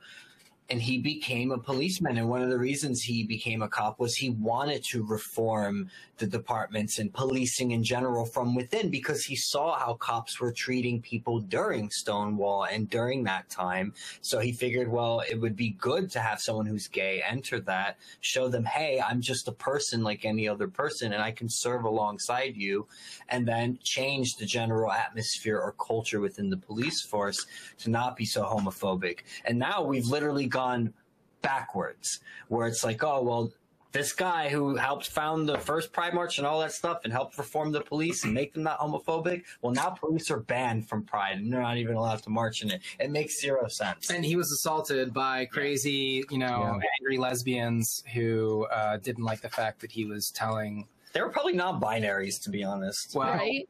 And I want you to imagine how amazing would it be if you went to a Pride parade and there was an entire courtyard area where it was just tents of people showing off their businesses. Or maybe, you got gay marriage. What about a whole entire area where it's showing off businesses, bakeries, florists, who dedicate themselves to civil unions that are gay? What about positivity there? Because again, for the longest time, I wasn't for gay people adopting at all, and here's why. The only time they would tell me they were just like us is when I see them walking around in leather straps and tutus, holding kids' hand. Why again? Dildos are being tossed into a crowd at them. I'm like, and you're thinking you're the same as the straight couples who at least do that in their bedroom. And it's like, I understand now is a lot different, but again, there's actual positivity and actual pride you could be showing. Pride in productive members of your community that make where you live safer, happier, more monetarily stable, maybe show you adoption agencies that focus on gay couples, surrogacies that focus on gay couples, scholarships for gay people. I never hear about any of this at Pride. Correct me if I'm wrong. Honestly, Cassandra, I almost want the opposite now, and I've tweeted as much as this. Like, let's get a fucking shame month up in this bitch. Let's have a whole month where we're just shaming motherfuckers. Shame on that behavior. Shame on you. Shame on this shit. It's shame month. Let's celebrate shame month. I'm gonna even make a goddamn flag for Well, this shit. last year, if you guys remember, we went out during Pride with Billboard Chris and Mikey Harlow and Carrie Smith and Matt. And Yeah, hello. Hello. Hi, Matt. And we. Something about that name means a smart man. My husband's name is Matt. God bless him. And we had, we went with Chris and he gave out some of his famous little billboards that said things like puberty blockers, kids can't consent to puberty blockers, and, such things. And we had wonderful conversations with interesting people who did not agree with us. And it remained basically peaceful and respectful. There was one part, towards the end where we got a little hate, but that's part of the game. So, it's interesting to have, we kind of did our own little shame interpretation. So maybe we can, I don't know, we'll make that a thing this year. We'll see what we can do for that. I got a bullhorn and, a camera. I mean, I'm half joking when I say that, but I am half serious as well. Like, maybe we should have a fucking shame month. Well, guys, remember. And the whole thing with Pride, too, let me just say really quick, like, when I think of pride or being proud of something, I think of being proud of something that I accomplished. My sexuality is a biological accident. It's the same thing with Black pride or white pride or any of this shit, or Irish pride. And I get it. You want to be proud of your culture and those sorts of things. But at the end of the day, these are fucking biological accidents. Where you were born was an accident. What sexuality you have is an accident. What skin color you have is an accident. Like, what did you do? What did you achieve? What did you create? What did you build? I think those are things that we should maybe perhaps focusing a little pride on, or maybe just not have pride in general. Let's just be humble. Let's have humble month. No, because actually you just hit the nail on the head. Think about it. A lot of people who don't actually adhere to a culture's traditions, they say, like Italians, if you don't cook like an Italian, do any of the Italian traditions, even like know how to say fangul, can you really say you have Italian pride? Because you don't participate in the culture. So what did Christian say earlier? He found out he was Irish, but he doesn't have culturally any Irish that he can speak of. It's the exact same idea. I agree with the comment, by the way. Gratitude month. Yep. Yeah. Right. I just, for me, I had a point earlier and I lost it, but for me, there has to come a point where we have to acknowledge that every time we sit there and go, give me more love, give me more acceptance, give me more this, you have to actually give a little back. You actually have to give something that's deserving of it. And I don't see what the gay community has actually done. You can't sit there and say RuPaul's Drag Race or anything like that, because that led to drag story hour, so yay. I don't see anything where the community as a whole has given any reason to feel pride, because like you said, it's a biological thing. It's just who I'm attracted to. What does that have to do with pride?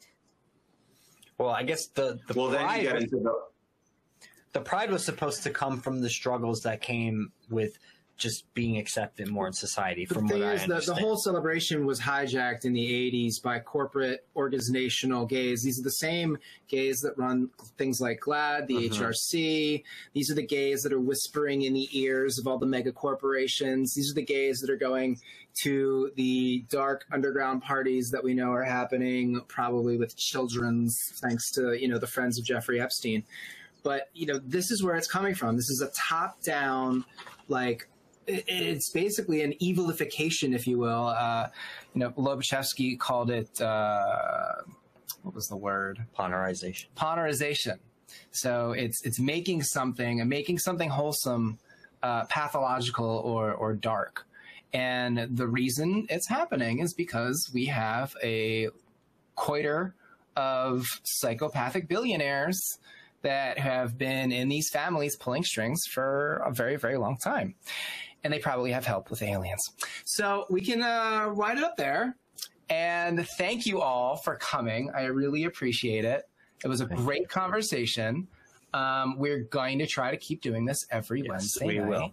We will. And maybe we'll do more. Who knows? And, you know, the more people get mad when we bring up a certain topic or present, you know, a contrary point of view like Brent did, and they get their panties all up in a bunch, that makes us want to talk about it even more. So you're just to let you guys know, if you're watching this, if you want us to not talk about these things, the best thing you can do is not react that way, not react to it at all. But the more you push back, you're going to make us just want to do this. Also, kids, like, learn to talk to people respectfully on Twitter. Like, it's not that hard. I know all the children think they're so hip and cool with these little, like, zingy implications and insults, but really that's not how adults communicate, because it's not healthy. Yeah. So grow the fuck up and learn to talk nice, or you'll get the block or the mute. And if you're going to jest and do things in jest, that's fine too. We're not opposed to comedy and making fun of ourselves, and we do that shit all the time. Oh, I love jokes. You know? Yes, we love that. And actually, I would encourage more of it. Like, stop taking all this shit so seriously. If someone, like, says a point that you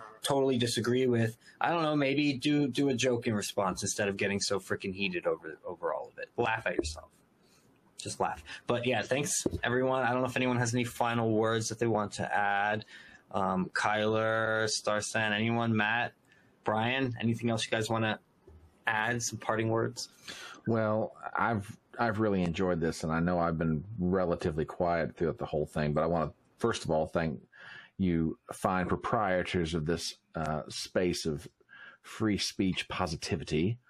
This has been an absolute blast. You know, I'm one of these folks that, you know, I live my life. I go to work, I come home, I do stuff on the computer. And every time I have one of these conversations, it's very eye-opening, very educational. And I love the fact that it's like, hey, not everybody's at each other's throat. We can actually have a conversation with each other and enjoy it. So thank you as always. I said it on Twitter the other day. Daniel, Brentley, you guys need to keep this thing going. This is a great thing, and it's got a myriad of possibilities for what can be had as far as like conversations and exchange of ideas. And these things desperately need to happen right now. If we're going to bind the wounds and heal, we've got to be able to talk to each other. Yes. And it'll be a summer project. No, for sure. We've been doing this 2 years, and we have no intention of stopping. And we're grateful as hell for all the various people who've come to talk to us. Some very well known, some not so well known. That doesn't matter to us. Are they interesting to us? Do they want to engage in dialogue? That's what we care about most. And a big thanks to all the chatters hanging out. We had like almost twice as many people on Rumble than we did on YouTube. YouTube is telling me we had like between like 10 and 15, and then on Rumble we've had between like 25 and 30. So it's Rumble is definitely helping us out. Yeah, no, we dig it. We're definitely not being as suppressed on there, and we like that more people are actually going on Rumble to watch this instead of on YouTube. And I think when we have the spicy conversations, we'll do them exclusively on Rumble. But this one I thought was, you know, enough. Like, we're not gonna, you know, we're not saying any of the forbidden things. Yeah, we didn't talk about like COVID or the election or any of that stuff. Okay, stop. That was the point I want to say. Don't forget, guys. This is the one before that, 2024. I think it's going to be more heated this year purely because everyone's going to be looking for a reason. And I've seen quite a few people saying they're going to be wearing a certain red hat and American flag capes, and they're going to go fully decked out. And it's going to be funny. I'm looking forward to the videos. Let me tell you something. Election Twitter is going to be insufferable. I almost can't wait. Insufferable. It's gonna be... and if I may do one shameless plug, a good friend of everybody here, Mr. Mike Harlow, is coming on my channel tomorrow night for a conversation. We call it Chatting on the Porch. It's on YouTube, Rumble, Twitter. You know, stop by, as the cheap advertisement said. Watch what happens when a New York state of mind meets a Southern voice. So, you know, we're going to have fun tomorrow night at 9 o'clock Eastern. So if anybody wants to stop by, please do so. Love to have y'all. looking forward to that. Yep, we love Mike. He's a great guy. He's a friend, and we're happy that he's going to be talking to you. I'm sure it's going to be an awesome conversation. Anyone else? Starsan, parting words? Kyler, Matt? Kyler, if you want to go first, because I talked a lot. And y'all bitches with channels to drop your links in the description, feel free to so I don't promote have to do yourselves. that. No, this was, I'll tell you what, this was the funnest seething and coping I've done in a while. So thank you. We appreciate you joining us, man. Thank you. I followed you on Twitter earlier. I wasn't following you before. I didn't realize that. But no, we appreciate you coming in and giving your perspective and talking to us and having the big boy conversations, because not everyone on Twitter is capable of that, apparently. But yeah, I guess we'll wrap it up there. Thanks for watching, everyone. Thanks, guys. Like, Yes, comment, thank share. you guys for having us. I'm sorry, I was trying to copy my link like you told me. Yeah, no, put it in the chat. Yeah, we'll throw all that in there. I'll put them in the description later. Remember, we're grifters. We're bitter, attention-seeking, drug-addled whores. Please give us your money. Take care, guys. Well, thank you, you drug-addled horse, for having me on. I greatly appreciate it. And I definitely need to see Matt's and Kyler's and Brian. Yes. Yeah. Because I keep calling front porch because that's the That's word fine. You can call me Brian. Yes. I greatly appreciate meeting you all, and Oh yeah, you should have Starsun on your show. You guys would have a great conversation. She's Brian. funny.